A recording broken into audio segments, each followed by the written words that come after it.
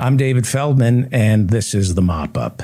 Well, this is turning out to be my favorite time of the year, but only because it'll soon be over. I hated 2022. This was the year my mother died. But even still, I hated it. Inflation, she would have laughed at that. Inflation, COVID, Ukraine, wildfires, and hurricanes. It's incredible what Kanye West can blame on the Jews. Well, at least Joe Biden had a good 2022. Must be his lucky year. I'm told he also had a lucky 2022 BC. Did I mention Joe Biden is old? He's very, very old. I had high hopes for 2022. This was the year I thought I'd sell a sitcom. Instead, I had to sell my television. I promised I would eat better, but I still chew with my mouth open and use my cat as a napkin. So much disappointment in 2022. Like most of you, it feels right now like I'm limping to the finish line and Rosie Ruiz just jumped out of the bushes to cut in front of me. Don't worry, Rosie Ruiz doesn't even get that reference. I can't help but think right now of all the friends I lost this year. But when you forget to call me on my birthday, you're dead to me. I thought 2022 would be the year I'd quit vaping. It wasn't. But at least this year I only use my mouth. I did accomplish some of my goals. This year, I walked 10,000 steps every morning, trying to find my pedometer. By the way, pedometer counts how far you've walked, whereas pedometer counts how many priests are in a 3-mile radius. I've also kept a promise to myself and my shrink by cutting down on pornography.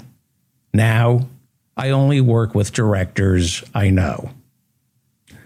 And I'm spending way more time in the kitchen cooking, which is saving me a fortune on meth. But even still, 2022 was a huge disappointment. Then again, you never really know how bad a year it was until enough time has passed. For example, in a speech celebrating her 40th year on the throne, Queen Elizabeth said, quote, 1992 is not a year on which I shall look back with undiluted pleasure. She then famously referred to 1992 as her annus horribilis. And I'm sure back in 1992, Queen Elizabeth meant that.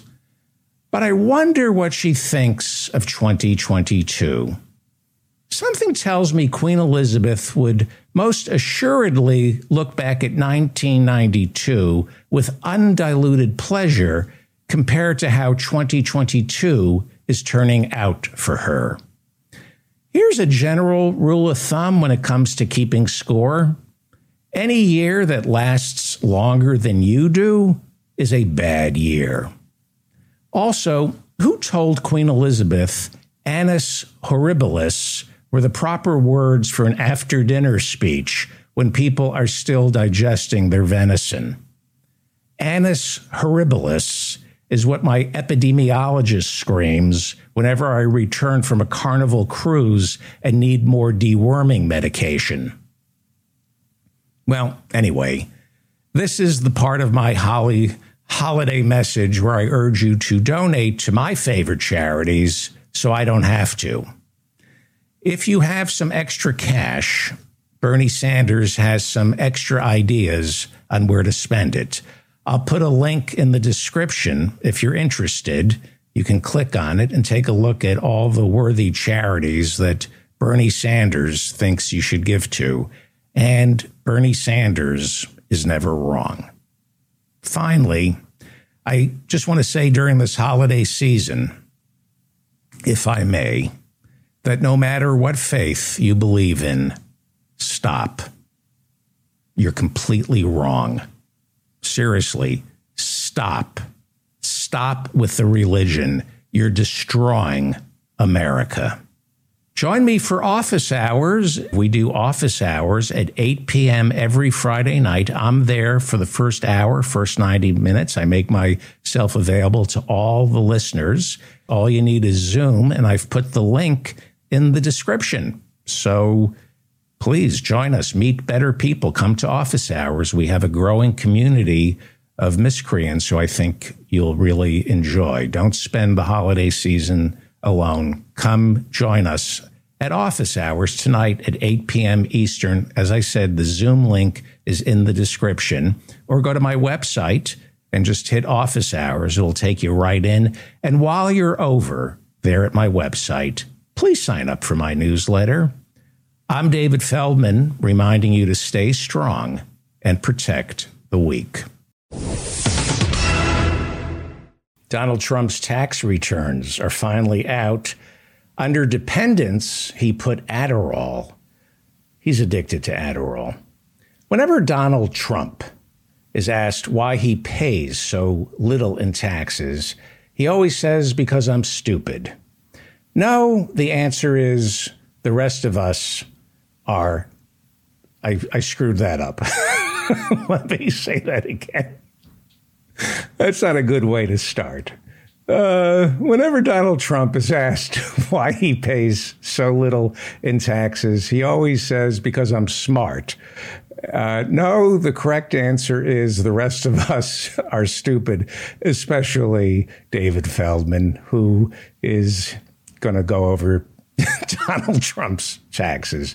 Boy, did I screw that one up. I'm David Feldman, and this is the mop-up, I hope. Donald Trump paid zero taxes in 2020 and zero taxes in 2017.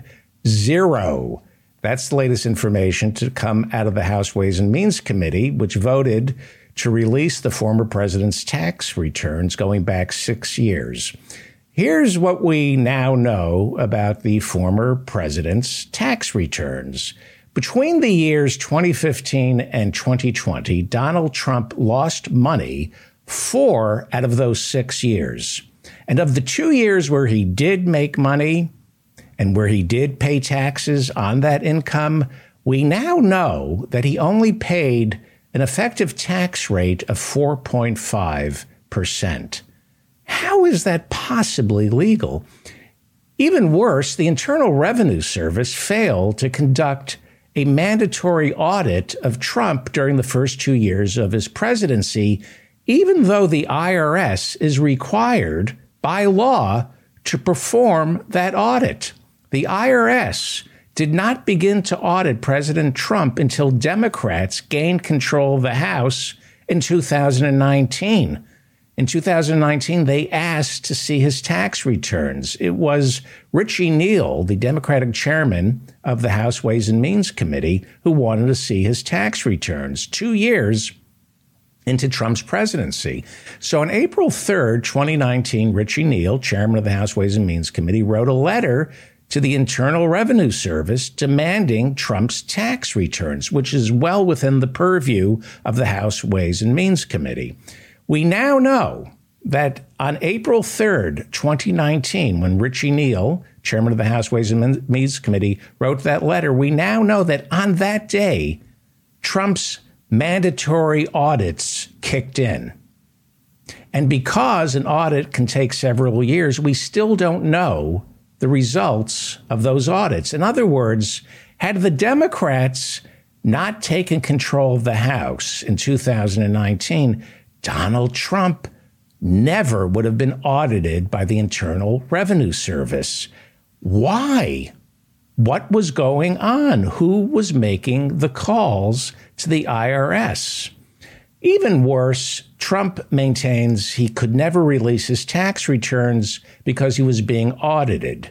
Well, we now know that he wasn't being audited, not to mention that there is no law preventing a president from releasing his tax returns while there's an audit. There's no law. He could release his tax returns anytime he wanted to. Why was Donald Trump not audited by the Internal Revenue Service while he was president? Who stopped it? The returns are now public, sort of. They're sort of public, but they're public, but there's no way to tell if his tax returns are truthful because that requires an audit, right? And yes, the last 2 years of his presidency are right now being audited, but that's going to take years to complete because the IRS is outgunned. I'll talk about that in a second, okay? What we have right now is Donald Trump, once again, can run for president lying about his net worth, lying about what he owes our government, and lying about whoever he owes money to, okay? He can continue to lie because the IRS didn't do its job and really can't do its job. I'll talk about that in a few minutes. What we know now is what we always suspected, and that is Donald Trump relied on very sophisticated accounting tricks to conceal money from the government, to conceal money from creditors.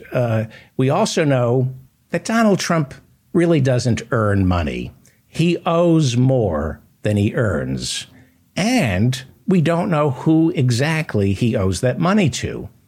How do Trump's finances work? Well, we think it goes something like this. Trump lost $105 million in 2015, which is why he ran for president. You know, there's money to be made in raising money and then not spending it on your campaign. More about that in a few minutes. Okay, so he lost $105 million in 2015. He was out of options, right? Because he had lost $700 million that we know of in 2009. Now, he declares those losses. This is what we're able to see from the tax returns. He declares those losses on his taxes, and he is able to carry those losses into future years, into future tax returns. He can spread out the losses over several years so that when he has a good year, and by the way, his good years are not that great, but when he has a good year, the profits are offset by the losses from the previous years, and that limits his tax liability. But because there is no complete audit, we have many unanswered questions. How does he finance his lifestyle with so much debt? How did he keep his real estate companies afloat even though they continue to lose money? Who lent him money? Who did he pay back? Who didn't he have to pay back? What were the terms of the loan? Who exactly was he indebted to while he was president of the United States? These are reasonable questions. We know that his son-in-law, Jared Kushner, and the Kushner family of grifters, we now know that they were about to default on a $1.2 billion loan for 666 Fifth Avenue back in 2019. Yes, the satanic Kushner family owed $1.2 billion on 666 Fifth Avenue. The timing of how they repaid that loan isn't just suspicious, it's criminal. Somehow, while Jared Kushner was in the White House advising Donald Trump on foreign policy, a loan for the indebted Kushner family, a loan came through linked to the country of Qatar. I'm sure you've read about this. Now, at the time that this was going on, Kushner was overseeing Donald Trump's White House Middle East policy. Qatar is in the Middle East. Okay, 2017, Trump's first year in office, Kushner instructs Trump to side against Qatar, to side with Saudi Arabia in accusing Qatar of aiding and abetting terrorists. So Trump, on the advice of Kushner, supported an economic blockade against Qatar. That was 2017.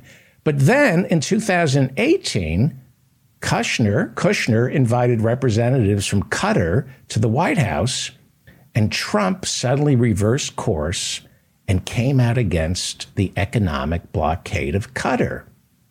Again, that was 2018, the same year Qatar bailed out the Kushner family to the tune of, we think, $1.2 billion. So in 2017, Kushner had Trump convinced that Qatar was a nation that financed terrorism.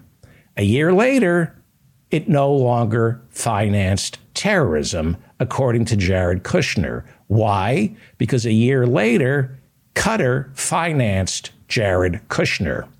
Again, 2018 was the same year Qatar bailed out the Kushner family.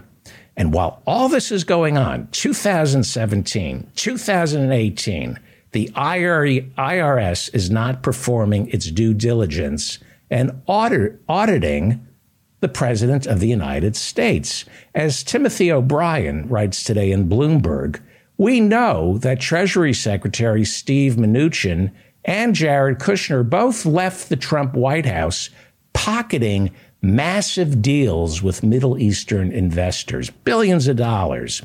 What deals did Trump have in place when he left? Will he show us his tax returns for 2021? Will he show us his returns for the 2 years he's been out of office? Who feathered Donald Trump's nest when he left the White House for Mar-a-Lago? Now, right now, I said I would talk about this. Right now, he's raising hundreds and hundreds of millions of dollars to run for re-election.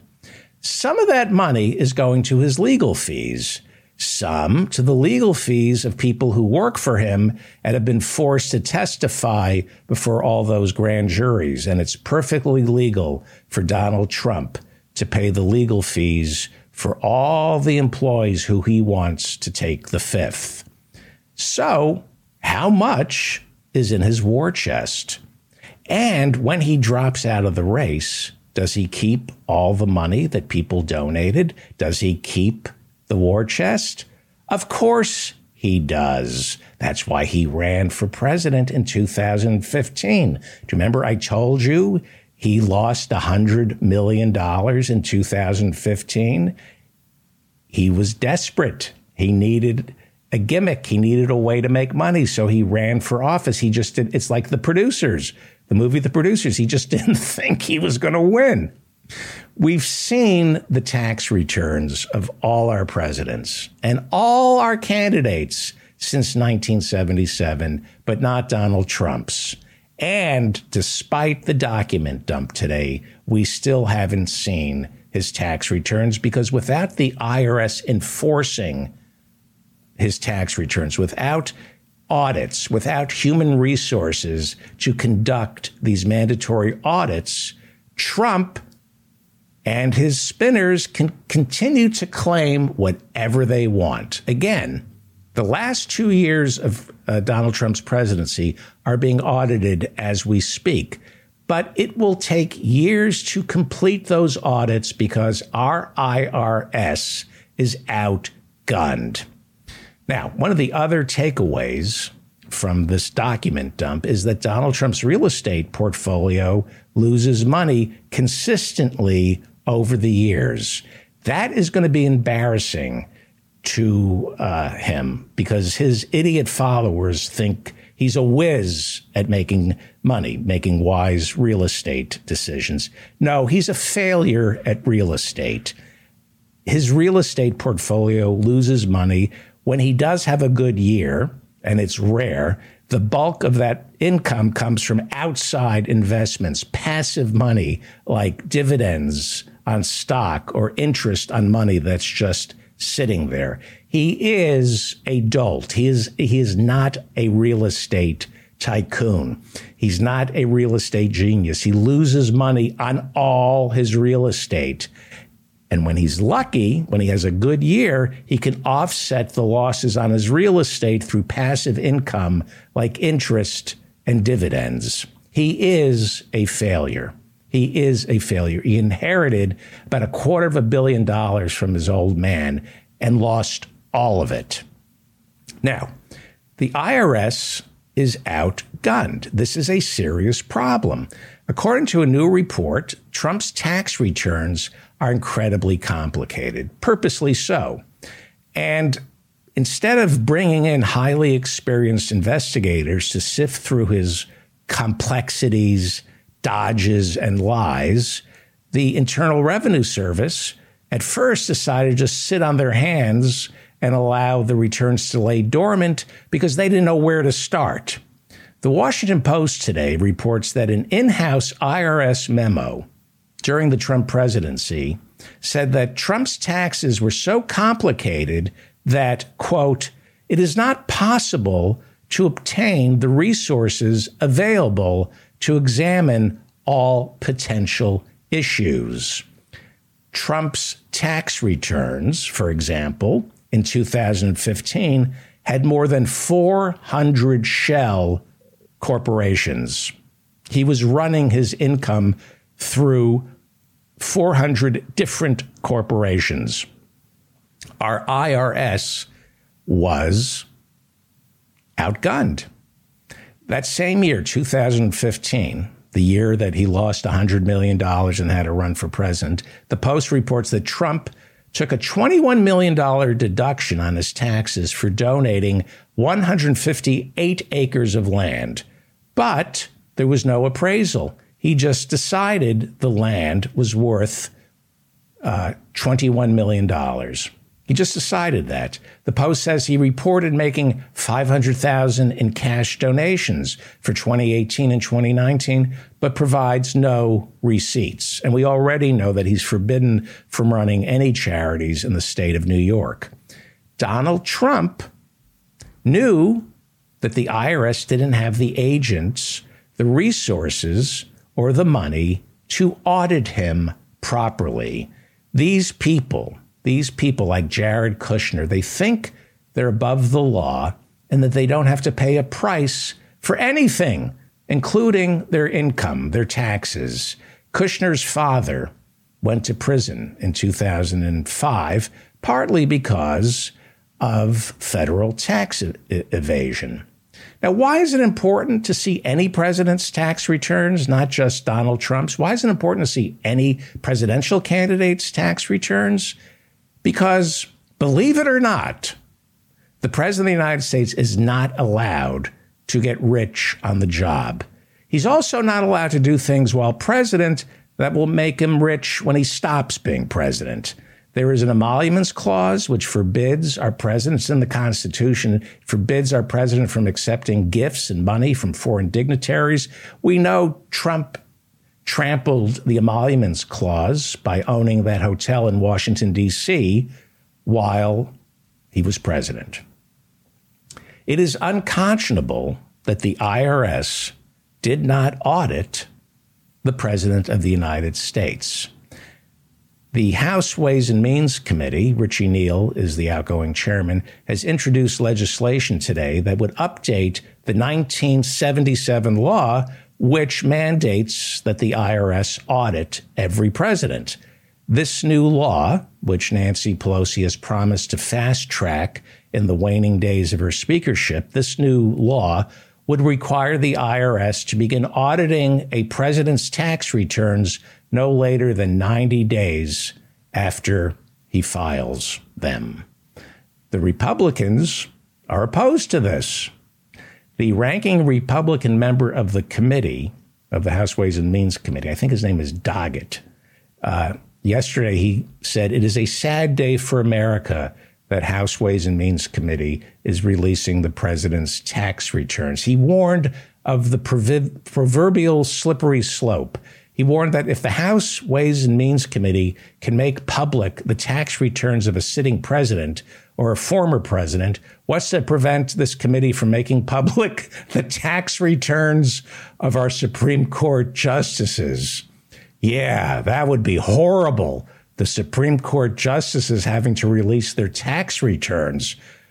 Be still my heart. That would be a tragedy. God forbid we ever find out how much money Ginny Thomas took in from the Stop the Steal movement.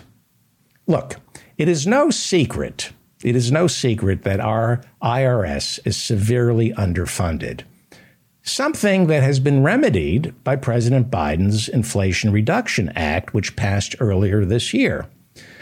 $80 billion in additional funding has been earmarked for the IRS to permit the agency over the next 10 years to fill 87,000 additional jobs that the IRS needs to keep track of our growing population. We've been cutting funding for the IRS since Reagan took office. Our population is growing, but the staff at the IRS is shrinking.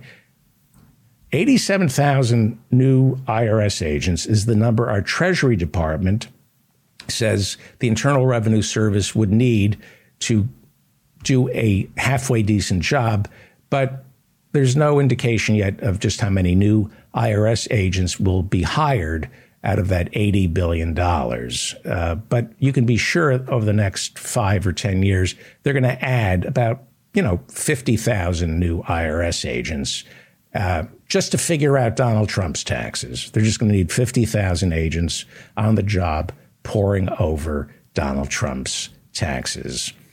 They are going to spend money. They are going to spend money on the IRS. However, Democrats lost the House, and elections have consequences. Republicans will gain control of the House on January 3rd, and they have promised that one of their first acts will be to pass legislation cutting funding for the IRS. Now, the fiscal hawks, you'll find them in the Democratic Party. These are the blue dogs. But every single Republican, every single one, claims to be a fiscal hawk, and they claim to say we can't keep running up these debts, this deficit. So whenever there's a bill to help us, the Republicans ask, how do we pay for it? And the answer is the Republicans don't want to pay for it. They have purposely underfunded the IRS because that's what Republicans have been sent to Washington, D.C. to do. They are sent to Washington, D.C. to cut taxes and make it impossible to collect the taxes they haven't cut. So when Republicans say we can't afford it, what they really mean is we don't want to pay for it. They only want to pay for government projects that line the pockets of their corporate donors. Why do we allow this? Why? As I said at the top of this segment, and I blew it, so I'll repeat it. In 2016, when asked why he paid so little in taxes, Donald Trump said, because I'm smart. What he should have said is the American people are stupid. We are stupid for allowing this. I'm David Feldman. Do me a favor, hit the like and subscribe button. Please stay strong and protect the weak. Have you been injured in an accident? Call the law firm of Feldman and Hirschenfeld. Let me start. Hang on. All right, hang on. No, Feldman, Hirschenfeld, and Hirschenfeld. Yes, that's right. That's right. That does sound better. Yeah. Have you been taken advantage of? By anybody, in any form, at any time. Would you like to be taken advantage of? So what is the name of our law firm? Feldman, Hirschenfeld, and Feldman. I mean, Hirschenfeld, Feldman, and Hirschenfeld. That's the Feldman should be in the middle. The sandwich. All right. Welcome. It's time now for the Hirschenfelds. And Dr. Philip Hirschenfeld is a Freudian psychoanalyst. He's the real deal. We joke around on this show, but you are a real psychiatrist. You're not somebody who listens for 5 seconds, whips out the pad and pencil or pen and gives a prescription. You do the talking here. I do the talking. Yeah. You do and you listen. I do listen. Right. And it's the most fascinating job in the world for me, not for somebody else. Right. I'm a peeping Tom. I like listening in on And also joining us is Dr. Samuel Benjamin's alter ego, Ethan Hirschenfeld, author of Today Is Now. Go buy this book right now. I don't ask my listeners for much. Go right now and purchase this. Thank you for recording, Dan. Somebody hit the record button. Thank you for that. I should hang on for 1 second. It's not easy. Hang on. Okay. Let me hang on for 1 second. All right. We're recording. Good. All okay. Right. Go buy Today Is Now. Yeah. It's a hysterical book. It has the Feldman guarantee. And you don't have to buy it today. You can buy it tomorrow. Buy it now. Oh, buy it now. Yeah. Today Is Now. Buy it now on Amazon. And as you were saying that Dr. Philip Hirschenfeld is the real deal. Dr. Samuel Benjamin is whatever the opposite is of the real deal. He's, right. But he means well, and there's a lot of wisdom in those pages. He absolutely means well. I can attest to that. So, is traveling to see family for Christmas worth it? Right now, the National Weather Service says we're about to experience a once-in-a-generation blizzard in the Northeast. They're calling it the snowpocalypse, right? 9,000 flights have been canceled, delayed in the Midwest alone. Every single state in the United States is affected by this. Temperatures are plummeting. We have 50-mile-per-hour winds, whiteout conditions.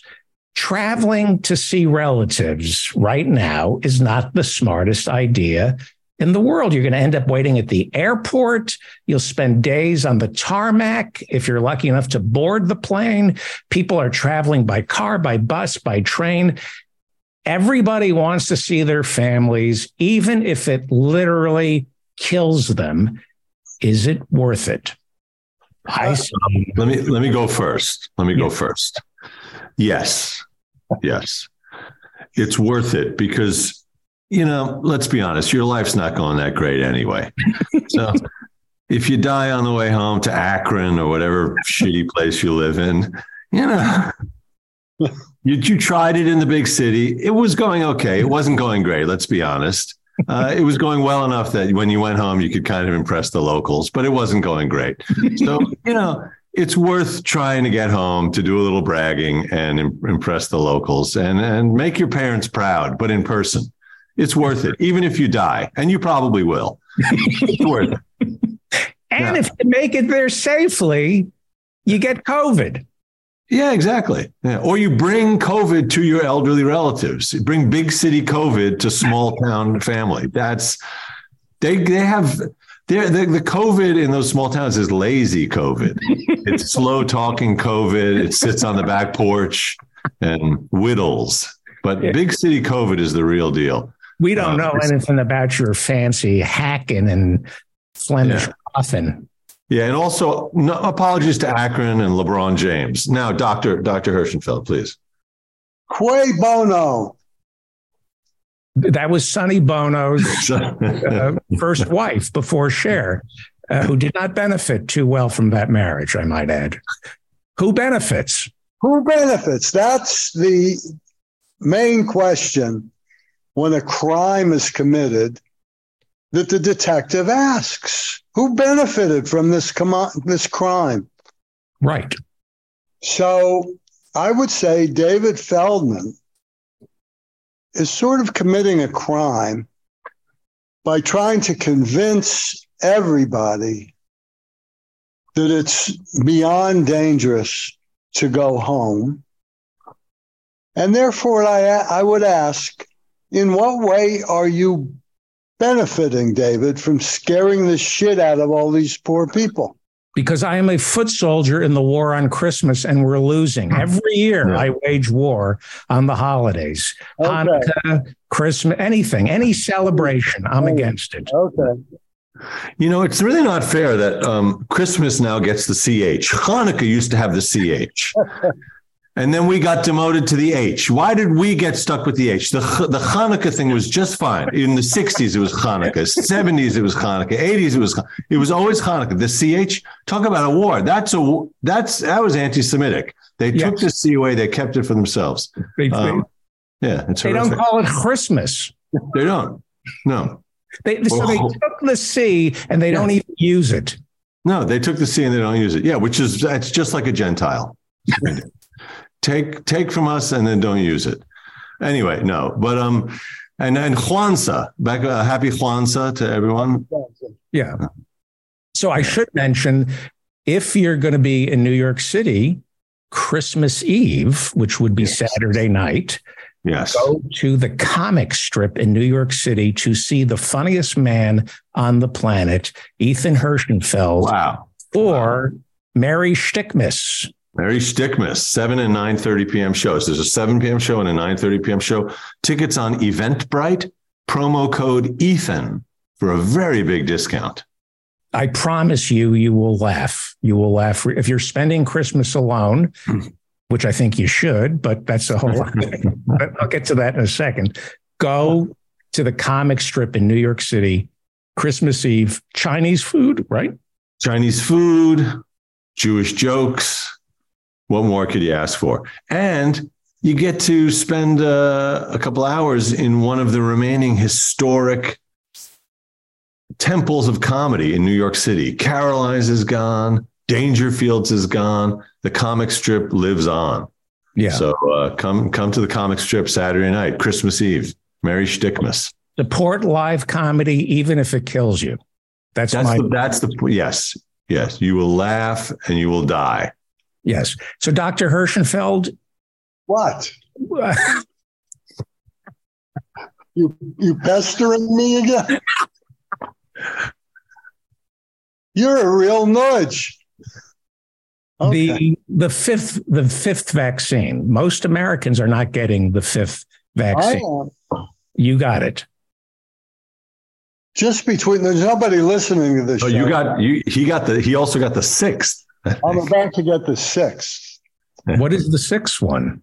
I'm just doing the fifth one over again, because I have heard from certain sources that if you're of a certain age, this has really become an epidemic of people over 65.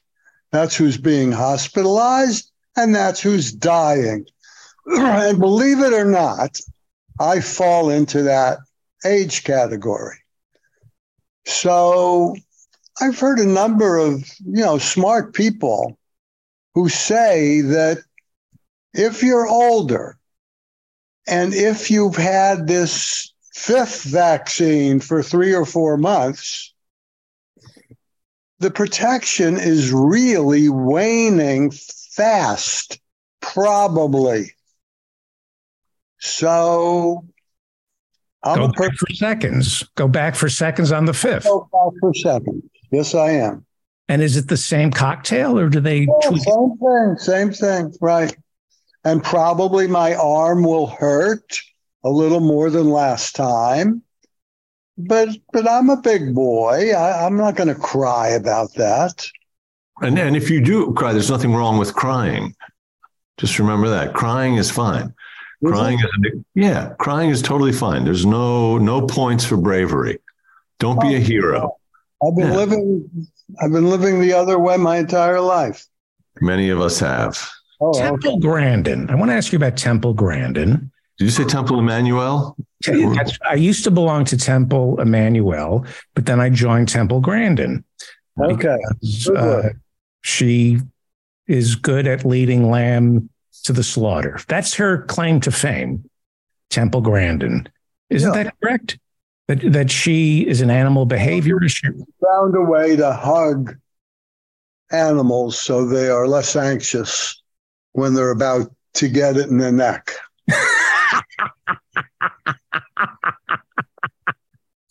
And why is that heroic? Why do we celebrate her for the trickery, the deception? She pretends to be a cow's best friend but it's the kiss of death. It's what Michael Corleone gave to Fredo in Cuba.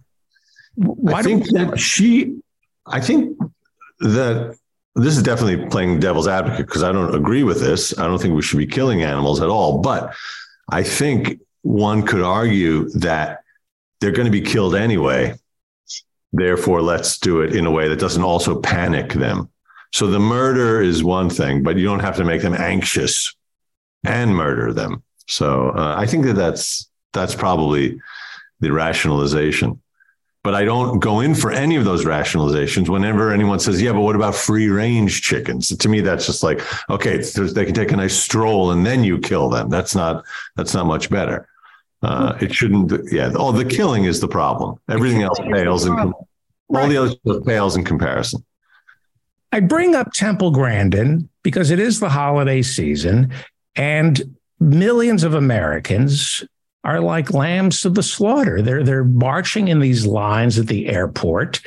And I wonder if Temple Grandin also works for the airlines, because I'm amazed at the complacency of airline travelers. We always hear about these people on a plane who act up. I'm amazed that everybody doesn't act up on a plane and freak out. Do you think you're a psychiatrist, doctor? Yes. No? I am. No, I'm talking to the real psychiatrist.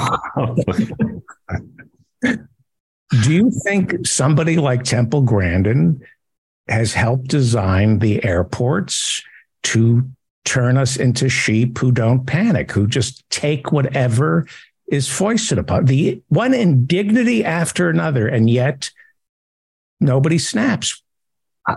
Why is that?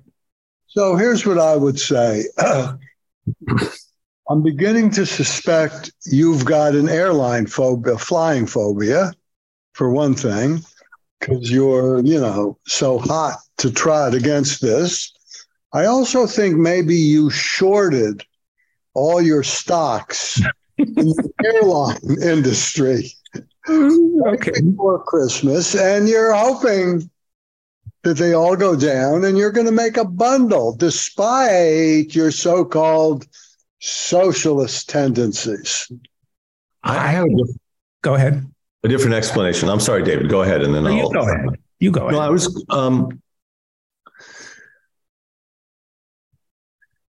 I think the reason people are so calm, in spite of all the indignities in general in the airports, it's a testimony to just how uncomfortable people are where they are.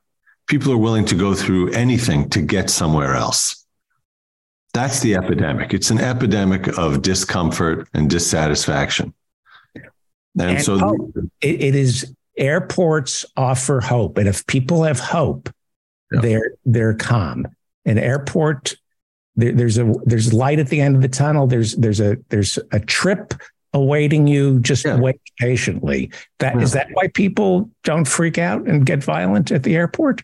Listen, it's safer than driving. It's a very safe form of transportation. A number of years ago, if I get this right, I got it sort of right. I'm not absolutely certain of this, but they made people buy seats for their little children on taking, I think in the Midwest, taking, 200, 300, 400-mile plane rides. So many people couldn't afford it. So they drove. Now, this was done supposedly to enhance safety of the little children. Many people drove instead, and the death rate of these people was way up from if they had flown, because plane crashes are pretty damn rare. Right. I think we're talking about all of the indignities. The indignities and then all the contagion in the airports. Right. So not the ultimate indignity of death, all the indignities leading up to death. Yeah. What about the people who actually enjoy seeing their families? Does anybody really want to see their family? Seriously, what percentage, both of you, the real doctor and the fake doctor, ballpark this? How many people really want to see their family? What percentage of Americans are depressed because they're alone? And what percentage are depressed because they're not alone and they have to go spend the holidays with people they don't want to spend it with? What do you think the percentage is? I think it's 27% who don't want to see their family. And this is related. I just heard the number. 27% was there's a podcast series about estrangement within families that just came out. And I heard the statistic today. It was on WNYC. The statistic was that of those people polled, 27% report some estrangement that they've experienced, which means they didn't then take the next logical step, which is if 27% of people have some member of their family from whom they are estranged, that means 100% of families have some estrangement in them. Yes. It's more than 1 out of 4. So every family has this going on in one of the many configurations in the family. And so, yeah, I guess it's probably 1 out of 4 people who would prefer not to go visit family. Go ahead.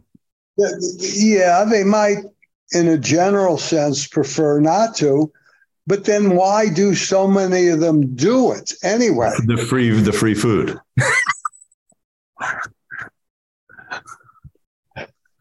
Okay.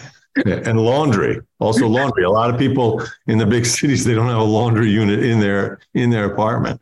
So that's exciting. Yeah. They may be telling themselves it's for the free food and laundry.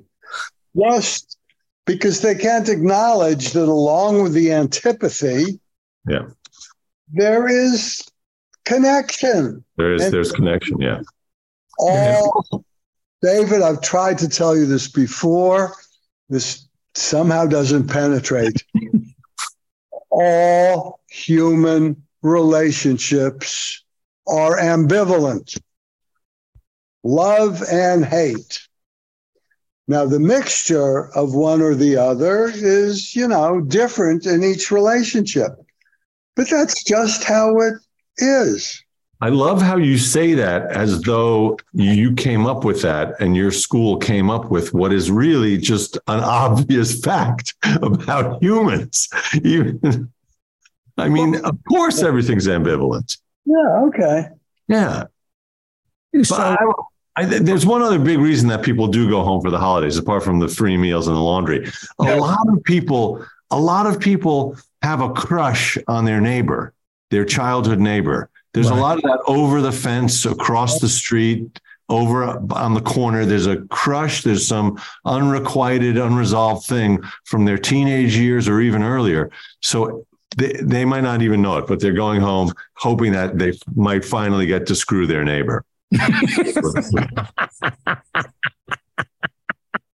What a beautiful sentiment. I'm surprised that the Hallmark Channel hasn't made a movie based on that theory. That's so beautiful. Did you guys, you youngsters, ever hear of the book A Stone for Danny Fisher? No. I've heard of A Fish for Danny Stone. No, that's somebody else. Okay. This is one of the early sexy, like Harold Robbins type thing. Maybe even Harold Robbins wrote it. I have no idea who wrote it. And Jerome Robbins choreographed it. So Danny Fisher was this Jewish kid growing up in some suburban Long Island town who the stone refers to the stone that somebody put on his tombstone after he was killed, because I think he became a hoodlum eventually. But for the pubescent boys who were reading this book in the 1950s, the key scene was his house was very close to the neighbor's house. Oh, boy. And the neighbor girl was very cute. And they would, in their separate bedrooms on the second story, start getting undressed in front of each other. Oh my God. That became a real thing. Wow. I just looked it up. 1952, Harold Robbins, A Stone for Danny Fisher. Oh, Harold Robbins wrote it. Yeah. There you go. And I'm working on a joke. I have half a joke, something about I'm going to go to my mother. You have to leave a stone at my mother's grave. Suppose it's a kidney stone. Suppose I piss on the grave and pass a kidney stone, Rabbi. Does that count? Something along those. Can you try that at Mary Stickmas for me to see if that works? I'll try that out. But if it doesn't go well, it's yours. If it goes well, it's mine. Why do we leave a stone at a grave? You're leaving a stone on a stone. You want to know the psychoanalytic reason? Yes, please. It's the testes. No. You got such a funny mind. I don't know what's wrong with you. I know the origin of it. Okay, let's hear the psychoanalytic, and then I'll explain what it really is. This ancient man was very afraid that people were going to come back, so they piled stones on top of the grave. Oh, my read is different. Ancient man was very afraid that they were going to lose their spot in line. So if you went to the funeral and you had to then go somewhere else, you put a stone to say, there was no cutsies and no savesies, but you were allowed to put the stone. Okay, there's an alternative. The days are getting longer. Yes. We're coming into spring, right? The solstice. It means the days are, but was it you who calculated sunrise and sunset, Dr. Hirschenfeld, and figured out? I'm the first person who discovered that sunrise and sunset take place every day at a specific time. Now, thank you for acknowledging that.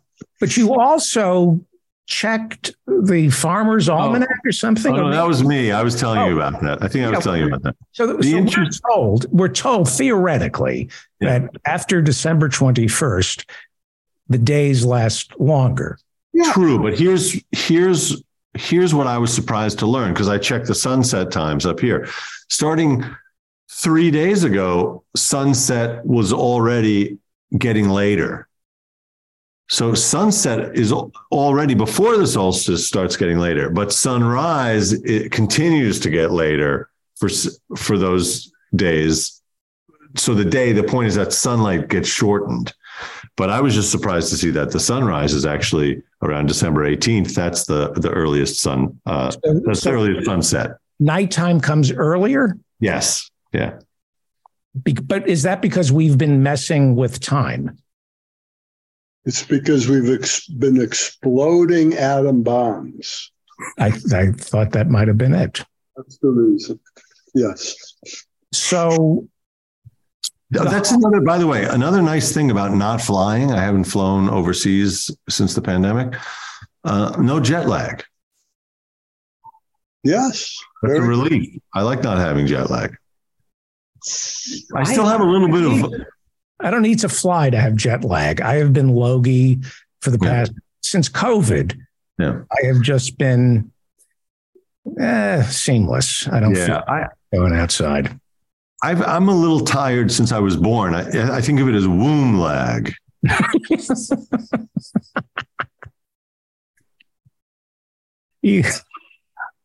So what are your plans for Hanukkah and Christmas, Kwanzaa? What are your big plans, Dr. Hirschenfeld? Why are you picking on me all the time? I want to know, because you're not going to go see your son. I'm not trying to make you feel guilty. I'm considering it. I haven't quite. The only reason I love seeing him perform, in the olden days when he first started, I would be so anxious when he performed. Is he going to remember? Is he going to fumble a line? I was really in a panic. And then after a couple of years, I finally figured out He's a professional. He knows what he's doing. I can relax. So since then, I've just been relaxed. I felt that I had a very similar trajectory in thinking about you at your job. Okay, thank you. Well, that's true. Early on, it's a little frightening, my job. But you have the advantage of you don't have to talk. Like if you don't know your lines, you just. Sorry, go ahead. How do you take? I've always been able to take my kids to work with me. Yeah. How do you take, if you're a psychiatrist, how do you take your children to work with you and to show them what you do? Yeah. We were deprived of that. Yeah. But I think. Did I ever take you to the hospital when I was running inpatient wards? No, but you once, and you left me there. I'll be back. No. You took us once to, when you were in medical school. I remember seeing the skeleton. You did take us to see the anatomy classroom, not the cadaver. Yeah. But, was that traumatic to see a skeleton? No, it was cool. I like that. Yeah. Could you have handled a cadaver? No. Yeah. I didn't even like steak. When you could see, I was like a latent vegetarian for all those years because I would just have to look away. I mean, sometimes you could identify a vein or a tendon or a nerve. It's so gross. Right. I mean, steak is it is so gross. Anyway. Dr. Hirschenfeld, do you remember your first cadaver? Yes, we named her. We had 6 people working around her. Six. He said 6 for the record. He said we had 6. No, 6 standing around. My clearest memory from those days, it was November 1963. We had a Latvian professor of gross anatomy who lived and died. This was his only interest in the world, anatomy. So we were all standing around the cadaver, and he was tracing the vagus nerve, how it starts in the brainstem, goes back through the thorax, innervates the various organs in the abdomen. We're all peering. All of a sudden, and he would always go like this with his glasses because he didn't want to get them dirty, so he would adjust them like this. Okay. All of a sudden, the door bangs in. It's November 22nd, 1963, and somebody yells, "The president has been shot." Everybody freezes. He stops for about 2 seconds. He adjusts his glasses, and then he says, and then if you'll notice, Wow. So what you're saying is he knew that the assassination was going to happen. He was from Latvia, so could have been. Yeah. And he pointed to the vagus nerve. He immediately went, the bullet entered, hit the vagus nerve. Now, the vagus nerve, I would think, where I come from, has an all-night buffet. I was thinking going back for 6 at the all-you-can-eat. But the vagus nerve. Yes. VEGAS? VAGUS, which comes from the Latin. It travels all over the place like a vagabond. Or a vagrant. It goes, What's that? A vagrant. Vagrant, right. Yeah. So it goes many places. Yeah. Or vagary, or could you be more vague? And my younger colleague here, who goes swimming all the time in impossibly cold water. One of the theories of cold water swimming is that it's very relaxing because of its effect on the vagus nerve.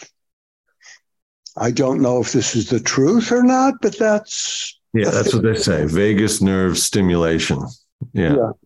And so we should be familiar with our vagus nerve. It runs the entire body. It peters out around your Peter. Lately a lot of things have been petering out around my Peter. The vagus nerve. All right. What are you reading? What are you reading? The Flight of the Vagus Nerve. I'm reading a terrific book. Maybe I mentioned this before. This is the second time I'm reading it. It's called Austerlitz by Sebald, Sebald, a German writer. It is just one of the great books. Okay. Truly. And will you be are you going to be traveling at all in the next 2 weeks?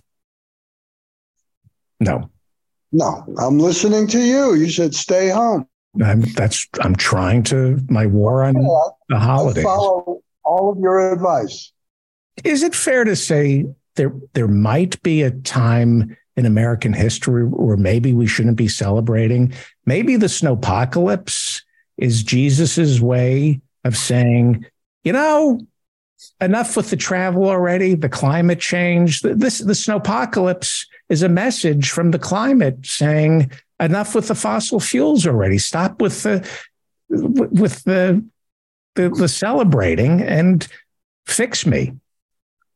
This is my very pessimistic view of human life, but I think it's going to take some major, major tragedies, the death of millions of people, for people to wake up and say, oh, yeah, maybe we've got to do something about this problem. As New York City washes away, or something similar, or much more likely, Bangladesh completely washes away with how many millions of people? I have no idea, but many millions of people. Right. Before we say goodnight, I'm looking at the chat room on YouTube. If you have a question for Dr. Samuel Benjamin, if you think there's a way he could help you get through the holiday season, put it in the chat room right now. And I'll ask Ethan, yes, what are you reading while we're waiting for a question from the YouTube chat room? I've had my nose in the news. I really have. It's bad, but I have not been reading. A lot of people haven't been been reading. I did watch a great Netflix, Hulu, a series on Hulu, which I recommend highly. It's called Normal People. Came out right at the beginning of the pandemic. Somehow I missed it, but I just watched the whole thing, or the first season. It's an Irish story. It's a romance. It takes place over a number of years. It's great. The acting and the writing, just fantastic. Normal People on Hulu. That's my tip of the week. Okay. Go to Mary Stickmis. Mary Stickmis. In New York City. If you're going to be in New York City, go to Eventbrite, type in Mary Stickmis, promo code Ethan. Go see this man perform. There is nobody funnier. Thank you. We have a question for the Hirschenfelds, which we'll get to in a second. We'll close with the question, but please go buy Today Is Now by Dr. Samuel Benjamin. You buy it. Where can you buy it? I can't say. Buy it at your own risk. Buy it. It's guaranteed to change your life on Amazon. Dr. Samuel Benjamin. Before your question, I just want to make. You're allowed to shop on Amazon for Christmas, only to purchase this book. Today is now. Today is now. Amazon.com. Jeff Bezos. One other point I wanted to make before we ask the question is just that, with the rise of anti-Semitism. Yes. I just want to quickly say that I understand why people are annoyed with us. I was talking about how that C was stolen from Hanukkah, and it's now just Hanukkah, but it's still not clear how to spell it. You can have two Ks, you can have an H on the end with or without the C. There's more ways to spell Hanukkah than Nights of Hanukkah. And that's a problem. I can see why that would get some people annoyed with the Jewish people. So Yeah. But the H at the end is... Yeah, it's superfluous. It is superfluous. Yeah. Let's get a movement going to get rid of the H. Yeah, we have to standardize it. We have to standardize. I think that might solve the whole anti-Semitism thing. If we could just agree on one spelling. Or maybe we could trade. Earlier, you were saying that the Gentiles stole the C from Hanukkah. Yeah. Maybe we can give them the H. They give us back the C. They can call it. So they'll be Christmash.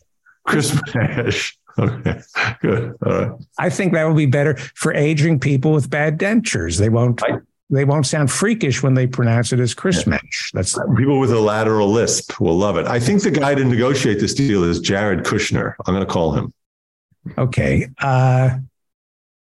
Here we've got three questions. Question number one from S. Kowalchuk. I had a death in the family this year, and my mother is declining with Alzheimer's disease. My question is, what question should I ask you? Okay, that's funny. What is the meaning of life? That's what he should ask us. And what is the meaning of life? I don't know. I know. Oh, good. The meaning of life is just to be kind to other creatures. That's it. Okay. There's nothing else. There's nothing else to do. I say the meaning of life is death. That since we're all going to die, you might as well treat people like crap. Because I just read The Death of Ivan Ilyich by Tolstoy. And it's a great book. And that's the message from Tolstoy. Which is what? Of life is to be kind. There you go. Tolstoy. I feel like I'm in good company. All right. What's the next question? Let's bang this out. Well, was Jesus a Republican? I don't know. He was Jewish. Not too many Jews are Republicans. Right. I'll tell you, he was not a Republican because Republicans don't wear sandals. There's no open-toed shoes in the Republican Party. Right. And I can't read that. But what challenges do you see that need to be addressed in the field of psychology? These are questions for Dr. Hirschenfeld, not me. You can ask me questions later. Okay, you want a serious answer to that? Yeah, and then we'll wrap it up. The biggest challenge is that the psychiatry, insurance agent, government cabal has decided that the cheapest way to make people better is by giving them pills. And it helps a little, but it ain't the whole story. Right. You can't talk to a pill. There you go. We'll end on that. Thank you, Dr. Hirschenfeld. And thank you, David Feldman. Okay. And fake Dr. Hirschenfeld, thank you. Go buy, I'm telling you, if you want to laugh, go buy Dr. Samuel Benjamin's book, Today is Now. Today is Now. And it gets the Feldman guarantee. If this book doesn't make you laugh out loud, let me know. I'll reimburse you and bring this to Mary Stickmis, and Ethan will autograph it and probably buy you a cup of coffee. Thank you, Ethan. Thank you. Deal. Looking forward to it. Thanks. Merry War on Christmas. Merry Christmas. Ho, ho, ho, ho, ho, ho. Thank you, Ethan. Thank you all to our live studio audience in the Zoom room. We kind of called this at the last minute. We're easing back into the live shows. And thank you to those of you watching right now on YouTube. This was last minute. So thank you. If you're enjoying this segment of the David Feldman Show, please hit the like button and subscribe to this channel. I'm David Feldman, reminding you to stay strong and protect the weak. All right, we're going to go to Norway to see Joe and find out what he's cooking. Welcome to the Professors and Mary Ann. Joining us in Kingston, Ontario is Professor Adnan Hussain. He is chairman of the religion department at Queen's University. Joining us in Connecticut is Professor Ann Lee. You can read her over at the Daily Cause every night under the handle Annie Lee. She does a nightly update on the war in Ukraine. Professor Mary Ann Cummings is a particle physicist who believes all politics is local. That's why she is Parks Commissioner for Aurora, Illinois, the second largest city in Illinois. And Professor Jonathan Bick teaches Star Trek and The Twilight Zone at office hours every Friday and Saturday. Welcome. First, we have to do ASMR for the eyeballs. Joe in Norway will be cooking for us. Before we bring in Joe on today's episode of the Professors and Mary Ann, we're going to be talking about George Santos, the international man of mystery, as I think Professor Ann Lee refers to him, is a Republican congressman who is a liar, even for a Republican. He is a liar. We're going to find out what's in the $1.7 trillion spending bill. We're going to talk about Zelensky's speech before Congress and the kafala system in Qatar. I think that might be the most interesting of all the topics because I think it's the least covered. Let's go to Norway, where our resident chef, Joe, is outside in Norway. Is that snow for real? That is snow. I managed to dig myself out so that in preparation of the Chinese stir fry for Christmas, we can season my brand new wok. So I have my professional restaurant burner here, and we'll be slowly seasoning the surface on the top and the bottom, and it'll eventually go from, this is a carbon steel wok, it'll go from no patina to something along the lines of this one. Okay, and you're going to be cooking what for us? No, I'm not cooking, I'm seasoning the wok. So you basically, I'm creating a non-stick surface on it. So instead of those non-stick surfaces, we create a natural one with the oil residue. So I'll be slowly burning this all evening. All right, we will be watching. Thank you, Joe in Norway. It looks delicious, I said ironically. Boy, am I hungry. Professor Ann Lee writes a nightly update on the war in Ukraine. Tell us what is going on in Ukraine, and what did you think of Zelensky's speech? It's a fascinating speech. Can you hear me? Yes, we can. Excellent. It's an excellent speech, well crafted. Excuse me. Zelensky talked about he made the kind of important connections aside from the usual issues of someone being a non-native English speaker presenting a speech in English. He hit all the points that he has hit before in speeches to the United States, to Congress. The Battle of the Bulge in 1944, mainly because of its concurrence with Christmas time.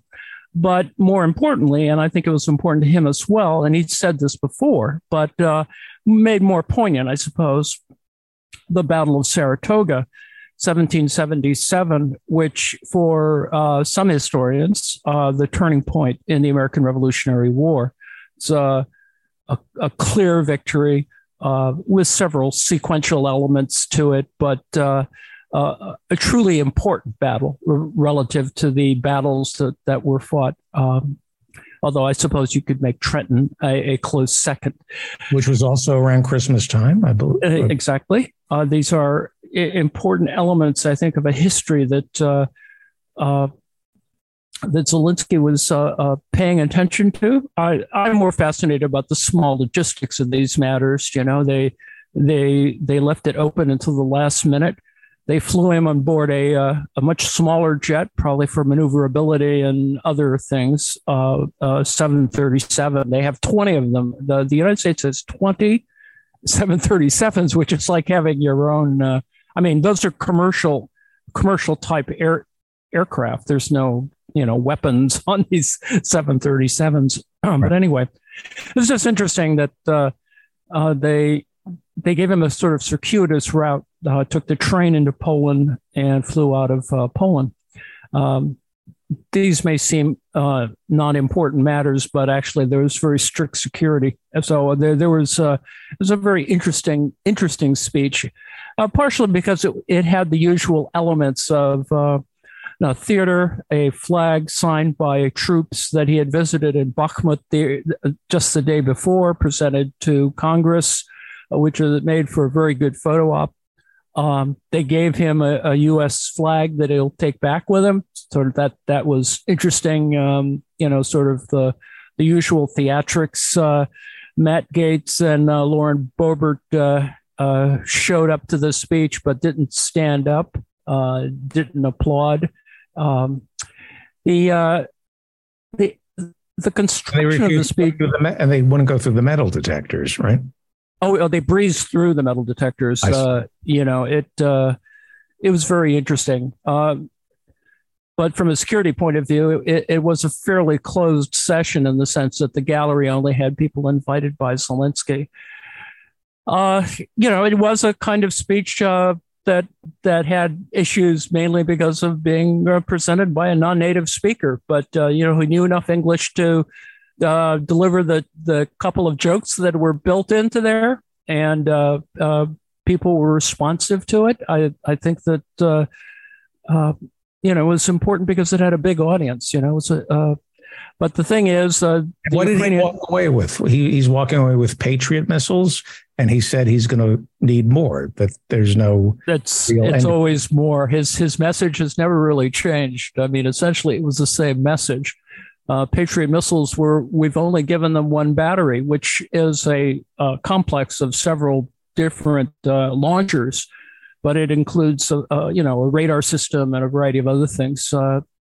And it's a very important interceptor system because it's designed for multi-stage intercontinental ballistic missiles.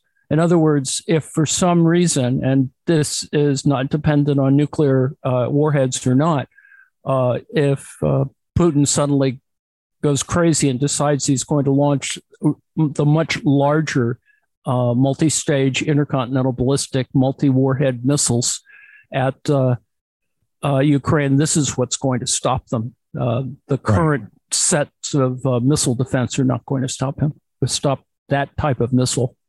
What is your sense with our Congress? Because Kevin McCarthy and the Republicans are taking over the House, and they're saying Zelensky doesn't have a blank check anymore. Is that the sense you got? Yeah. But on the other hand, the margin is so close that votes are going to be fought over rather vociferously. And the best I think that the GOP can demand are audits of accountability is the kind of issue. There's a subtext that's being promoted by pro-Russian media that U.S. weapons are being siphoned away or resold somewhere. Right. There's no proof to this, but inspector. We don't have an inspector general looking into it. We have inspector generals. It's just that this hasn't been paid great attention to, I think, partially for flexibility and also for intelligence. You really don't want to tell them what you're sending. There's a lot of stuff that got sent that is not being mentioned to the press or in general. I think there's some transparency, but there's a lot of things that are just sitting in Europe being waiting for transfer to the Ukrainians. So that's kind of what's going on right now. What does Zelensky think is a best case scenario? Because from my perspective, it looks like Ukraine has been decimated. You have 6 to 7 million refugees who've left the country, and then you have more refugees internally. How does this end well for him? Well, what could end well is whether a major counteroffensive in the spring works, or whether they successfully blunt what is being touted in the spring as a major Russian offensive.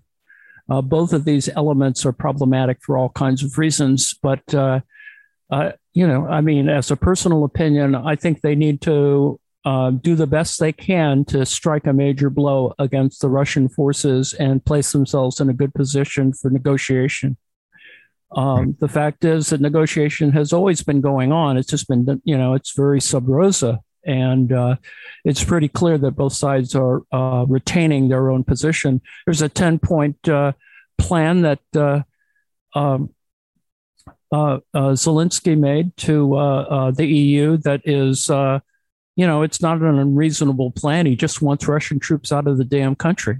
The problem, of course, is that they'd like to go to the pre-2014 borders. And that's really a great difficulty unless the Ukrainians can drive the Russians back a significant amount. That does not appear at the present moment to be possible.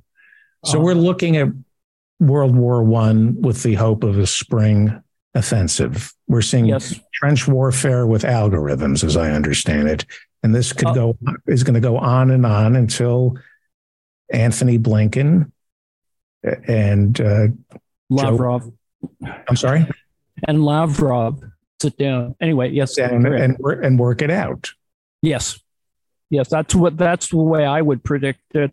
There is pressure from the West because of all of the economic constraints to get to some kind of solution. The problem, of course, is that Ukraine is pretty serious about not wanting any Russians anywhere. Right. So before we open it up to I want to get the other professors' take on this, and I'm sure they have some questions they want to ask you. I have a problem with Matt Gaetz, Lauren Boebert, Jackson Hinkle, the people who are either anti-Zelensky or pro-Putin. They seem to be either fake leftists or genuine Republicans. And I am not smart enough to figure everything out, but I don't like the people who are siding with Putin and are up against Zelensky. Tucker Carlson is against Zelensky and is in favor of Putin. So why is it that way? Why do we find the right wing so enthralled by Putin and so antagonistic towards Ukraine and Zelensky? Why do we see Boebert and Matt Gaetz not standing up? Well, it's simply reactionary relative to the Democrats in charge. But I think there's also a through line that goes back to Russian influence in the Republican Party. And,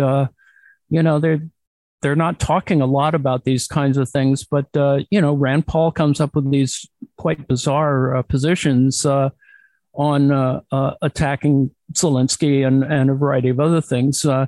There's plenty of disinformation, incredible amounts of disinformation being produced. And the Republicans take advantage of it because it is a kind of, it doesn't need accountability. And you can take all kinds of weird positions without a lot of pushback from mainstream media asking them questions about their wacky positions. It's quite similar.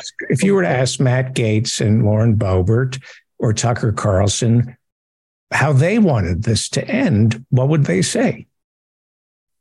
Oh, they're taking an America First line. We shouldn't be spending money on. Do they want Putin to foreign aid? Do they want Putin to succeed in Ukraine? No, they just simply want to oppose American aid that is going abroad, internationally, which, has allies in a variety of places. It's an economic argument, where But they don't believe that Russia and Ukraine are the same country. No, I don't think they really care. I think what they want to do is weaken Democrats. It's all a domestic thing. It really has very little to do with actual foreign policy, because I think they're both clueless about it. That's at the one level. So they're simply towing a kind of safe line of opposition to whatever Democrats are doing. It's very reactionary, at least from that. And in fact, the fact that Mitch McConnell is taking a much more middle of the road position. I don't know, it's really not quite a middle, but he's more conciliatory. He at least likes shaking hands with Zelensky, unlike, other people who won't shake McConnell's hand. But so there is a sort of a middling position that Republican leadership is taking relative to this, even though the extremists would like to have audits and inspector generals and a variety of other things. Right. And there's no Russiagate connection here with Republicans doing Putin's bidding. Not really, although I think some of that could break open. Who knows? When we get to the full scale select committee report, there may be things in the interstices that will pop up. I don't think that they're going to come up from the select committee report, but ultimately, and I think this is ultimately, when the DOJ finally gets around to prosecuting and delivering indictments, we're going to see some interference.